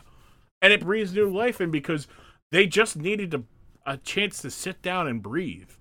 And no one was giving that. Whereas, the crowd was dead for Brock Lesnar versus, Roman Reigns, despite everybody who was in attendance was like, yeah, no, they're legit ready for this crowd. Like, everybody wants this match. I just can't. Yeah, I mean, when something's so anticipated, people just watch. Like, when they really like, they just watch. They won't make a sound, so... It's just wild, man. This the Queens Duchess of Queensberry match. That crowd was hot for it, right? Hot crowd. You love that crowd. Chicago. Oh, okay. Yeah, they were in the Windy City, which is why Chris Jericho said that Queensberry must be the ugly city, because he had to make. Yeah, let's talk about that. Chris Jericho was extremely disrespectful. Well, that's lost, royalty. So that's the Duchess. That's a Duchess you're talking to. Have some respect. The Duchess tapping out in the middle of the ring. Yeah, no couth. No couth. Man. Zero. None. He had, and he's mad that he's not prepared for the match. Right? He gets a lion tamer. He's going for the pin. The bell rings, and the Duchess is like, hey, that's round one. And he was mad. He's like, wait. There's a round to this? Like, that's your fault. You should have Googled it. They Googled I go take a test and I don't study for it. I expect not to fail. You know what I mean? Right? The whole point of it is to. She was in the arena the whole day. It looks like. I mean, there's plenty of time to have a small chat, go over the rules a couple times. Yeah, she was clearly she was fine telling Coach Burnett. She could have sent somebody else to it. I don't it's just, you calling her ugly, saying, comparing her to looking like Regal in the same outfit. Uncouth. Yeah. And the fact that he was still making those kind of jokes 20 years later is just boggling my mind. Yes. Think that poor woman had any idea what she was signing up for when they were like, you're just going to be the Duchess, we're going to put you in this outfit. Bro, you saw that wig. Did you see that wig? I think, so I'm not sure, but I think that was Sue Atchison, who does all their Make-A-Wish stuff, or did all their Make-A-Wish stuff. Really? Yeah, I know, right? She worked for the company for 30 years. She got I think that was her. She was blah, blah, blah, blah, blah. She was she got the Warrior Award at the 2019 Hall of Fame. I Vince presented her to this and it made it sound awesome, and then she's seen the fucking wig she had to put on. She's like, I can't believe I signed up for this bullshit. She must have thought it was from the 1700s. Oh, wait, sorry. So she was the Duchess of Queensberry, but she portrayed the Duchess of Queensberry at the next pay-per-view, WWF Insurrection. She's not credited for the she's not credited for the Backlash one. Let me see if I can find who was. So you're telling me the Duchess showed up again? I hope she got revenge on Chris Jericho. I hope she got it in blood. She gets Chris in the walls of Jericho, has him tapping out in the middle of the ring. Pulls the lion saw out of nowhere. How you like that, Chris? I'm trying to see if Duchess is one of the best workers in the world. We just never knew about it. Never know. I know, right? Never knew about it. Do I have any like trivia on it? No. I mean, I guess as far as the wrestling itself, I mean, it's William Regal and Chris Jericho. Like, what do you know? Oh yeah, nah, and like prime Chris Jericho, you know they're gonna put on a hell of a match. I mean, prime Regal, like it's. Shout out Regal now, low key doing some of the best stuff in AEW with his little faction he got going on with Mox. Oh no, that is her. That is Sue Atchison. That is she got it. Yeah, no, that was her in 2001. Also fun. In 2018, William Regal tweeted, "The Duchess of Queensberry, who accompanied me while I feuded with I Am Jericho. The royal family eventually had to put her in a home for wayward nobility, as she had that many illegitimate offspring that she had to have her pelvic floor laminated." Bro, what? Well, are you? He tweeted that. He tweeted that. What the hell was he on? Like what? What was he? I mean, that was. It was well 2018. over a decade. Yeah, that's 2018. That was 4 years ago. Yeah. Regal must have been feeling frisky or something. Damn. Yeah. No, he. Hey man, he was off the bottle. He had the Duchess in mind. He was thinking about her a little bit. She said that she needed her pelvic floor laminated. What? I don't like the word pelvic floor. Yeah. Listen, I don't think whatever he meant, it wasn't good. No, it was not nice. No, that was Sue. And the thing is, he said that about the woman who would later be the 2019 Warrior Award recipient. Uncouth. You know what? Maybe he deserved to be released by the WWE. You know, maybe they just didn't do it in time at the right time. That's not true. I'm imagining a meeting when he got fired and they just pulled the tweet up on a giant board. Like, did you say this? No, we can't have you here. I didn't have you working here, sir. No, I did not say that. No, sir. No. He's just sitting there screaming pelvic floor. Regal, did you say pelvic floor? No. Is that just how Mosley, Will McKay? If you is this just how you guys talk? Is this like when you're in the mood? Yeah. Is this part of your lingo? I'd like to know. Yeah. Here, let me go get I'll get the link so I can ask them when we're done. Like, yo, do you guys really talk like this? Is this how you guys talk over there? I know a few British stuff, but that's one I haven't heard before. Pelvic floor laminated? What the fuck? No one ever said that William Regal wasn't a wordsmith, okay? That's one thing. That's true. That is true. He sure knows a way with it. He does. But yeah, other standouts of the Paul Heyman was incredible on commentary. His bag. Paul was in his bag. Him looking at JR and saying, "It's right here in the notes." JR was so fucking funny. And just being like, of course, yes, no disqualifications. This is right here. In the, when I was recording this so I could show it to you guys, I was like, yo, that is hilarious. Because Paul Heyman is an animated guy even behind the desk, whereas like everybody else is like kind of like looking at the monitor. Paul Heyman's like looking at the monitor. He's still animated, which is why I loved him with JR, because he made JR get animated as well. And JR, that's why McAfee's great. He'll get into it. Yeah. If you have Cole's been getting into it, like that's why I like when NXT was like highlighting Mauro Ranallo's like reactions, I enjoyed that because I enjoy somebody who has energy and passion for what they're doing. sometimes he got a little too far over the top with everything. What was this? The big energy shout out to Lotto tweet. I was like, yeah. Oh no, was that Durs? I think Durs posted. Yeah, Durs posted that. Yeah, no, Durs hit one out the park. I was dying. Like, it's just like, what are we doing here with like all the, like, it's insane that like people taste is subjective, right? Like people are like got mad at Corey Graves because he was like, damn, like Mahler really sucking the air out of the place. Like he's you know, it's not like he's got, you know, a Hall of Famer next to him and a incredible champion in Nigel McGuinness. Like, no siree, wouldn't know that though. And like people are like, boo, shut up, Corey, you suck. And it's like, buddy, he's just making a valid criticism. Like, a guy talks a lot and talks a lot for a three-man booth. He's also a heel commentator, supposed to get this reaction out of you. He's doing his job. He's working. Yeah. It's like, it is, as I've gotten older and just being in like, all right, this is just everything is pure energy. Everything's a work. Like none of it's for real. It's all like, it's all a work in wrestling. It's made it so much better to not get involved in like, oh, like this. It's like, all right, I'll get worried about like, you know, like, oh, cool, like another reason for Gable Steveson to not be, you know, to not drink around Gable Steveson.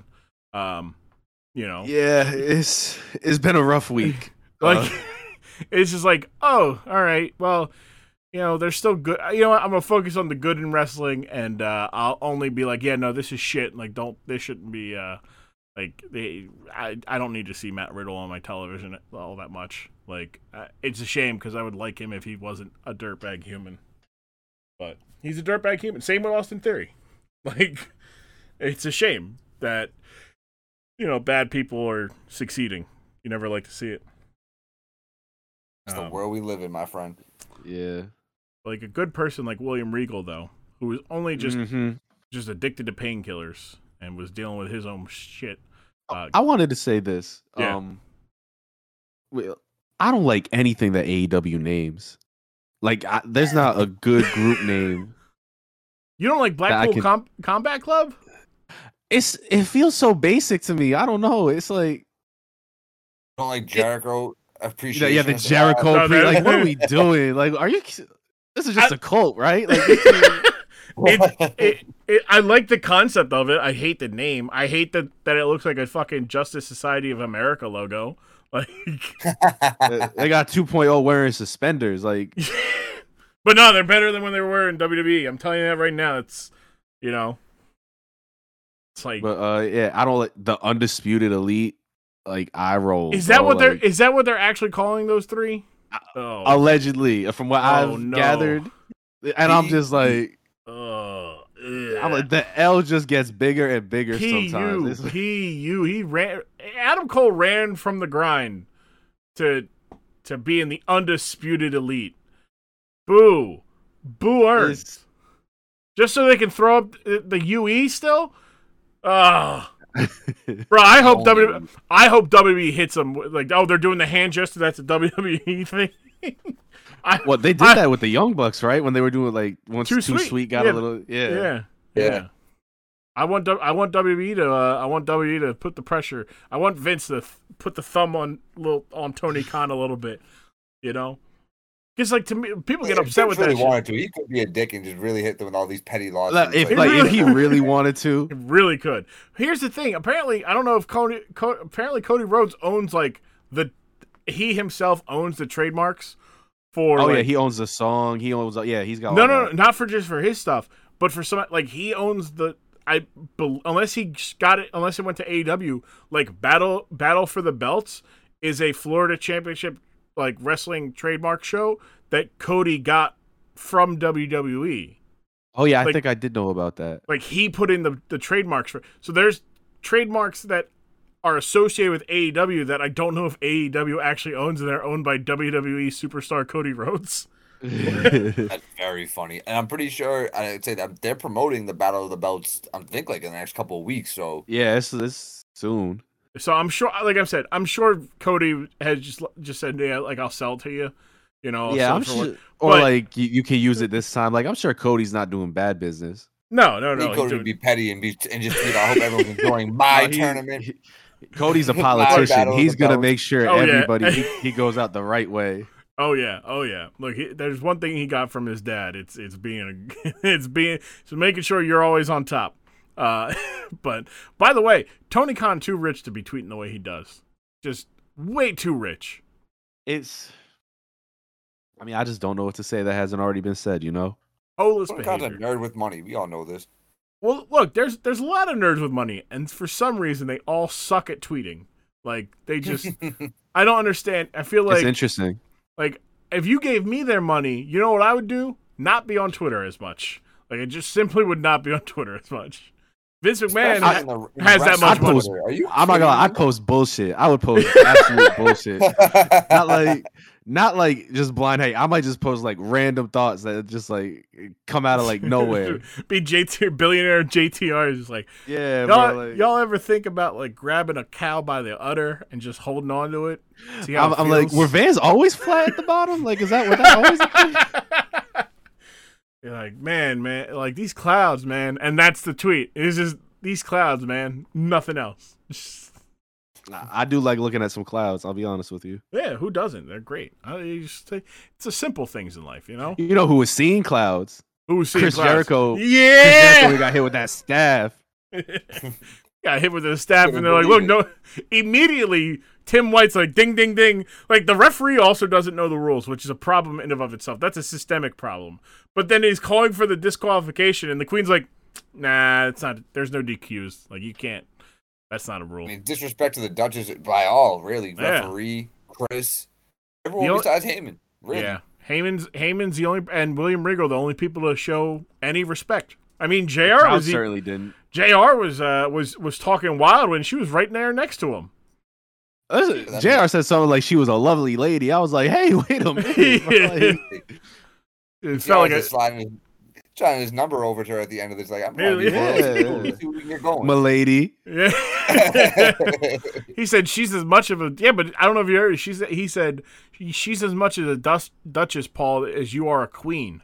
Like, and I'm like, I don't know who you're supposed to be offending with that, but you're offending somebody, JR. Yes.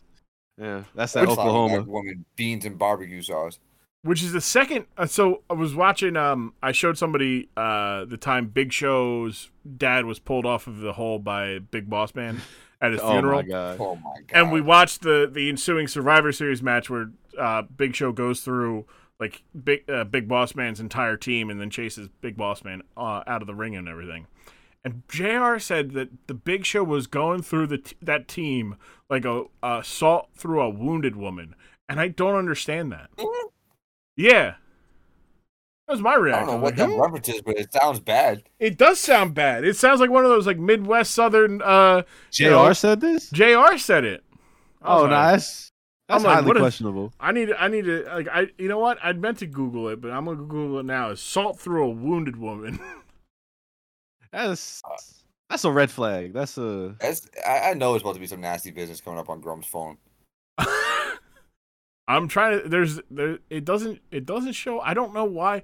Like, it might have just been like wounded because it's like salt through a wound was the first thing that came up. Right. I'm trying to see if there's any like just salt through a wound. Is that to rub salt in someone's rub salt? They make the unpleasant situation that you are in even worse. Often by reminding. Yeah, I mean that makes sense. Like, I don't know. Like, is it? I don't get this. Well, I'm like, was JR getting real specific with something? Yeah, that's what I don't know. Was this during his time where he was in his Mall Renault bag and he was just making references to things? And like, because I was 7 when that match happened, I didn't get it. I was like, I don't know what happened. What happened in 1999? But yeah, no, that was everybody was being disrespectful to the Duchess. She was just trying to enjoy her friend William Regal's wrestling match. I mean, I feel like the most lost thing here is William Regal's the victim here. That man had pee in his tea. Listen, he was just trying to do his job, Diggy. That's all he was trying to do. Yeah, getting harassed in the workplace. Didn't go to HR. Man, a principal. If you look at it that way, really. Know. He'll still engage in fisticuffs. You know, that's the kind of man he is. Look, man. He's such a man. He's he's a real man's man. He won though. You know what? He got to win. He got the face of victory with holding his friend, the Duchess of Queensberry, in his arm, while she had just been with the Duchess on his arm. Laid out in the ring. That's a real winner. He got royalty on his arm. You know, he got royalty. Not many people got royalty on their arm. They got queens. They think they got queens. Oh, right. But they're not like me and Regal. We got actual. Me and William Regal, we have royalty on our arms. You know. Oh, talk that talk. But yeah, no, it was a fun look. That might be the best match that we watched on the Dork side. I'm thinking I'm trying to think of match. I did the Firefly Funhouse, and that wasn't so much a match, but it was still fun to watch. Yeah, no, I mean the King of the Road match, Diggy, was fun. Still upset we haven't seen a King of the Road match in recent times. I'm still waiting for that match to happen. Never waiting for Marcus Ford to off the top of a truck and frog splash into the bed of it. That would be fantastic. Look, there's since that happened, since we did that episode, NXT 2.0 has been a thing. I'd love to see Braun Breaker spearing at somebody from one end of the truck to the other. That'd be great to watch. Gacy. Yeah, Walter's over back is in the U.S. now, full time. So we get some Gunther. We get some Gunther. Yeah. Just slapping the shit out of people, power bombing people. I want a King of the Road match. It's Gunther versus a road truck stop. It's just a whole bunch of hey, this guy said you guys couldn't take him in a fight. You want to take him in, and then just it's like Roadhouse. I just want Gunther just beating up, doing it all. I would say bring back vignettes. You know what I mean? A good vignette of Walter doing this, or Gunther doing this. Yeah. Oh yeah. Gunther is rolling up in the local bar, he's wrecking house. Oh, incredible! Would be incredible stuff. But as we come to the close here, we're gonna get your final thoughts here. We'll start with you, JTR. Final thoughts on your time on the Dork side today, from the match, the conversations we had, and all of it. I mean, it was a great time. Nothing much more to say than that. I don't know, man. Chris Jericho, relax. That's really it. Just relax sometimes, man. That's all I got. Yeah. You just gotta be, doing too much. He started too much. It was good when he put his face on the William Regal's face. I thought that would be the Duchess of Queensberry. He cooked him there, got him there. But it's just 2000s wrestling. Yeah. It was just anytime a wrestler picks up a microphone in 2000, you got to be ready to hear something. It's like, oh yeah, you're already tugging on your shirt collar. You're like, you see the video where they're like John Cena speaking Chinese during his promo, and it's him actually speaking Mandarin. And then they're like The Rock speaking Chinese, and he's just wholly offensive. He's just doing just the worst offensive stuff, and it's like people are like, yeah, that's what. And JR King's like, ha! on the fucking my King. He's like, yeah, that's a good joke. God, oh man, I just remembered he's. King was unbearable at the panel. I don't know how much you saw it. He was. Thank God King wasn't calling that match we just watched, because he would have said some foul shit about the queen that is the Duchess. Well, he was gone at this time, right? Yeah, this is the time where he was in a relationship with Stacy the Cat Carter, and she said, "I need more money. I'm a star." And Vince said, "No, you're fucking not. Shut the fuck up." And she's like, "I'm gonna quit." He goes, "Okay." And then Jerry the King Lawler was like, "Hey Vince, give her a little bit more money," and he goes, "No." And he's like, "Well, I got to quit then too. I'm sticking with her." And he goes, "Okay, bye, Jerry." He's like, "Oh shit, I thought that that's oh damn, I thought that would work out for me." And then they just and then a week later, Paul Heyman basically shows up as the announcer, and then everybody in ECW is like, "Damn, we really are going out of business. Our boss has got a new job." Well, shit. Yeah, But it was a good that year without JR on the call, WrestleMania 17, regarded as the greatest WrestleMania of all time. The King wasn't on it, so Huh? Interesting. Yeah, a coincidence, perhaps. Causation? I'd say so. But yeah, Diggy, what about you? Takeaways from the Duchess of Queensberry and everything that we talked about on the dork side. Hey man, fun as always. Great time chatting with y'all about some good old wrestling. I'm just happy to see William Regal come out on top after how he was so wrongly done by Chris Jericho, and I'm happy to see him walk out with the Duchess with her back still intact after a horrible Walls of Jericho. Horrible. It was just And that bad man Chris Jericho put on her. That man peed in another man's drink while he was just simply doing his job. It's just, nasty work. Nasty logic, work wrestling logic. That said, I want a bad guy to piss in somebody's drink now. Like, just do it. Like, just we need more evil guys. Like, I mean, I was talking about Big Boss. JTR will piss in Adam Cole's drink right now. Hey. And I'll piss in Sammy Guevara's, so we'll be good. But I was talking about like the Big Boss Man was an evil human being.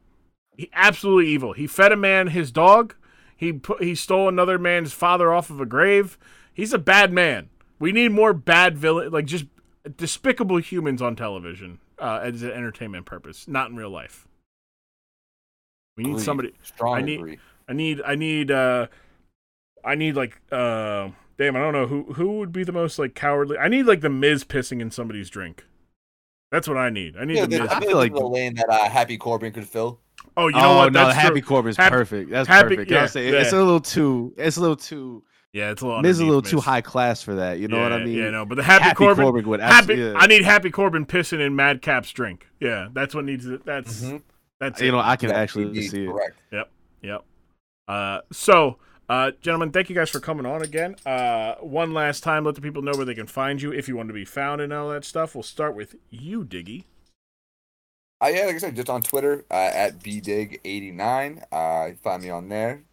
Tweeting not very often, but if you can take a look, see what you see over there. Probably won't like much. It's there. Oh, also, if you have any causes or anything you guys want to plug, you guys can as well.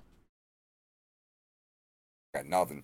Nothing. All right, JTR. How about you? If you want to be found or any causes you'd like to raise awareness for. I mean, if you really want to, on Twitter at El Jefe Jacobe. I really not on there. You know, I'll post some things sometimes, but it's, you know, you'll see me if you see me. Any causes? It's gonna come crazy coming for me, but we can be a little nice to each other in the world, right? Like this, we can all we can be mean in jest, and this is all fun time, but we can be like nicer to each other, like actually, right? You know? Mm-hmm. Yeah, I can definitely co-sign that. Absolutely. Well, thank you guys for coming on. Oh, you got anything else or? Nah, my fault. Okay. You good? Oh, good. Hey. I got one other thing. Pretty much official, but you're 2-seed Boston Celtics at the moment, just so y'all know. Hey. Listen, is there a certain team that wears red and blue that's stinking it up? Diggy? Not again, right? Not after the process. I'm pretty sure there was a team that it's in the Philly area that was in like the top of the standings for a little bit. I mean, I don't Philadelphia? know. No, could it be? It just couldn't be. I mean, they got big games, Jane Harden, known playoff assassin. I heard they had the MVP. They do. They do have the MVP. Damn it. They absolutely do. I'm waiting for I was waiting for the actual slander to start. I'm like, wait a second. Hold on. Hold on here. We also have the Eric Bischoff of coaches in Doc Rivers. That's a tough comparison. Hey, I like that comparison. Look, that's good. That's the one that JTR had that one. He said, listen, in hindsight, I'm like, hey, listen, that's tough for Doc. That's tough for Eric. That's so tough. Yeah, like we might have to find a different one. We may have to call him like Kevin Sullivan or something. Like I don't know, but like, well, yeah, he was good for what he was doing, but yeah, look, congrats to your team for getting to play the Nets in the first round again. I'm scared. I'm not. I wouldn't be scared, to be honest. I don't even think. Look, they gotta win a game. They gotta win one game. And that team has struggled to win one game. There's a reason why they are where they are. Multiple reasons. But hey, look, I heard there was a report that the Nets think that Ben Simmons might play, and that would be so funny to watch him come back and get cooked by Jason Tatum. Because it won't be me watching him get cooked by Jason Tatum. I'm looking forward, if that does happen, for the Grum Ben Simmons slander train. Oh, it's gonna be nasty. I look, as somebody who has defended and backed him and had to eat crow on literally everything. I still think that he has the makings of a good player, but if he starts getting fucking cooked, I'm 100. It's loaded up, man.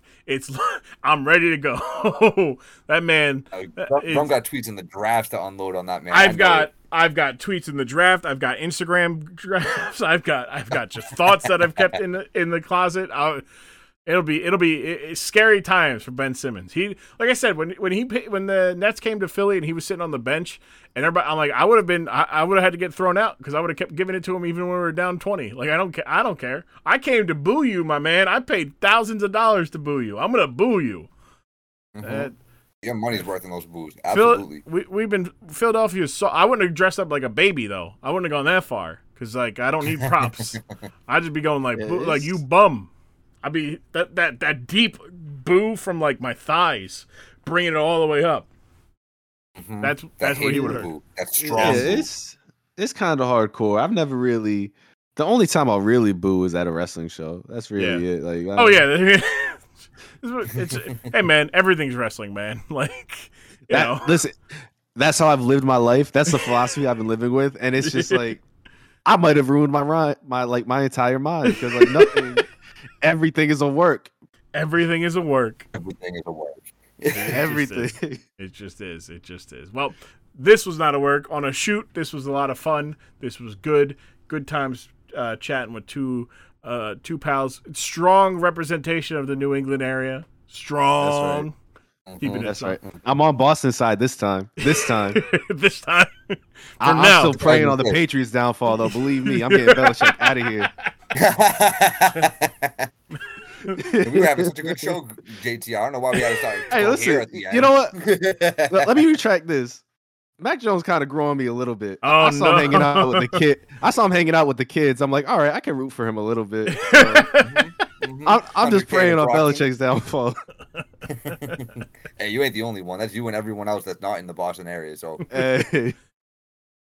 It is all good. Hey guys, thank you for coming on. I appreciate it. Love you guys, and I can't wait to get you guys on again. Thanks, man. Thank you. Thank you, JTR. Thank you, Diggy, my pals, for coming on, having a good time, being great guests. And I'm going to try to keep this short, this exit in the outro part short. I would like to keep this under 2 hours for you, the listener. I'm looking out for you. So thank you guys. Next week's episode is a good one. It is the long-awaited PN News episode. Myself, Kista, and making their return, Whack Human Being, talking about PN News, an incredible podcast. The amount of range, again, it is always good, especially, this is the first time I've mixed having somebody on for the first time and having somebody who knew what they were getting themselves into, so it was good fun. PN News, fun topic, and I didn't even get to the best part. We didn't even cover the best part about PN News, which is a future Dorks Out of the Ring topic, the infamous scaffold match involving PN News. Is a good episode next week. So check that out. Thank you guys for continuing to support us. Hey, also, if you're listening to this before May 12th, 8 p.m., twitch.tv/boomdaba. That's right, last week's guest. That's BOOMBAHDA. Boomdaba. Well, I spelled that wrong. I did that wrong. It's Boomdaba, not Boombada. BOOMDABAH. Boomdaba. Myself and Boom. I think we might be doing an Elden Ring race. Or we might do like a Nuzlocke thing. I don't know. We're going to keep talking about it and figure out exactly what we're doing. But myself and Boom Da Ball, we're going to be doing goofs for the charity of the St. Jude's Children's Hospital. It'll be good stuff. And just rambling on much like I am right now. Thank you guys. So go check us out. That's on the 12th. And I'll have a link on next week's episode for sure of where how you can help Boomba and Team RP, my friends, Team Roleplay, doing their damn thing in helping kids and families dealing with cancer. So thank you guys Continue to support us for free at Dorkside Ring on Twitter and Instagram.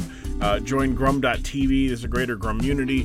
And if you would like to support us, support.grum.tv. That's the Patreon, so you can get these episodes early. You get all the nice fun stuff that you can see there on the screen when you go to support.grum.tv. Thank you guys. I'll see you guys here next week. PN News, where we won't take that seriously because wrestling is better when no one is taking it seriously. I'm Grum, and I will see you guys here next week on the Dork Side of the Ring podcast.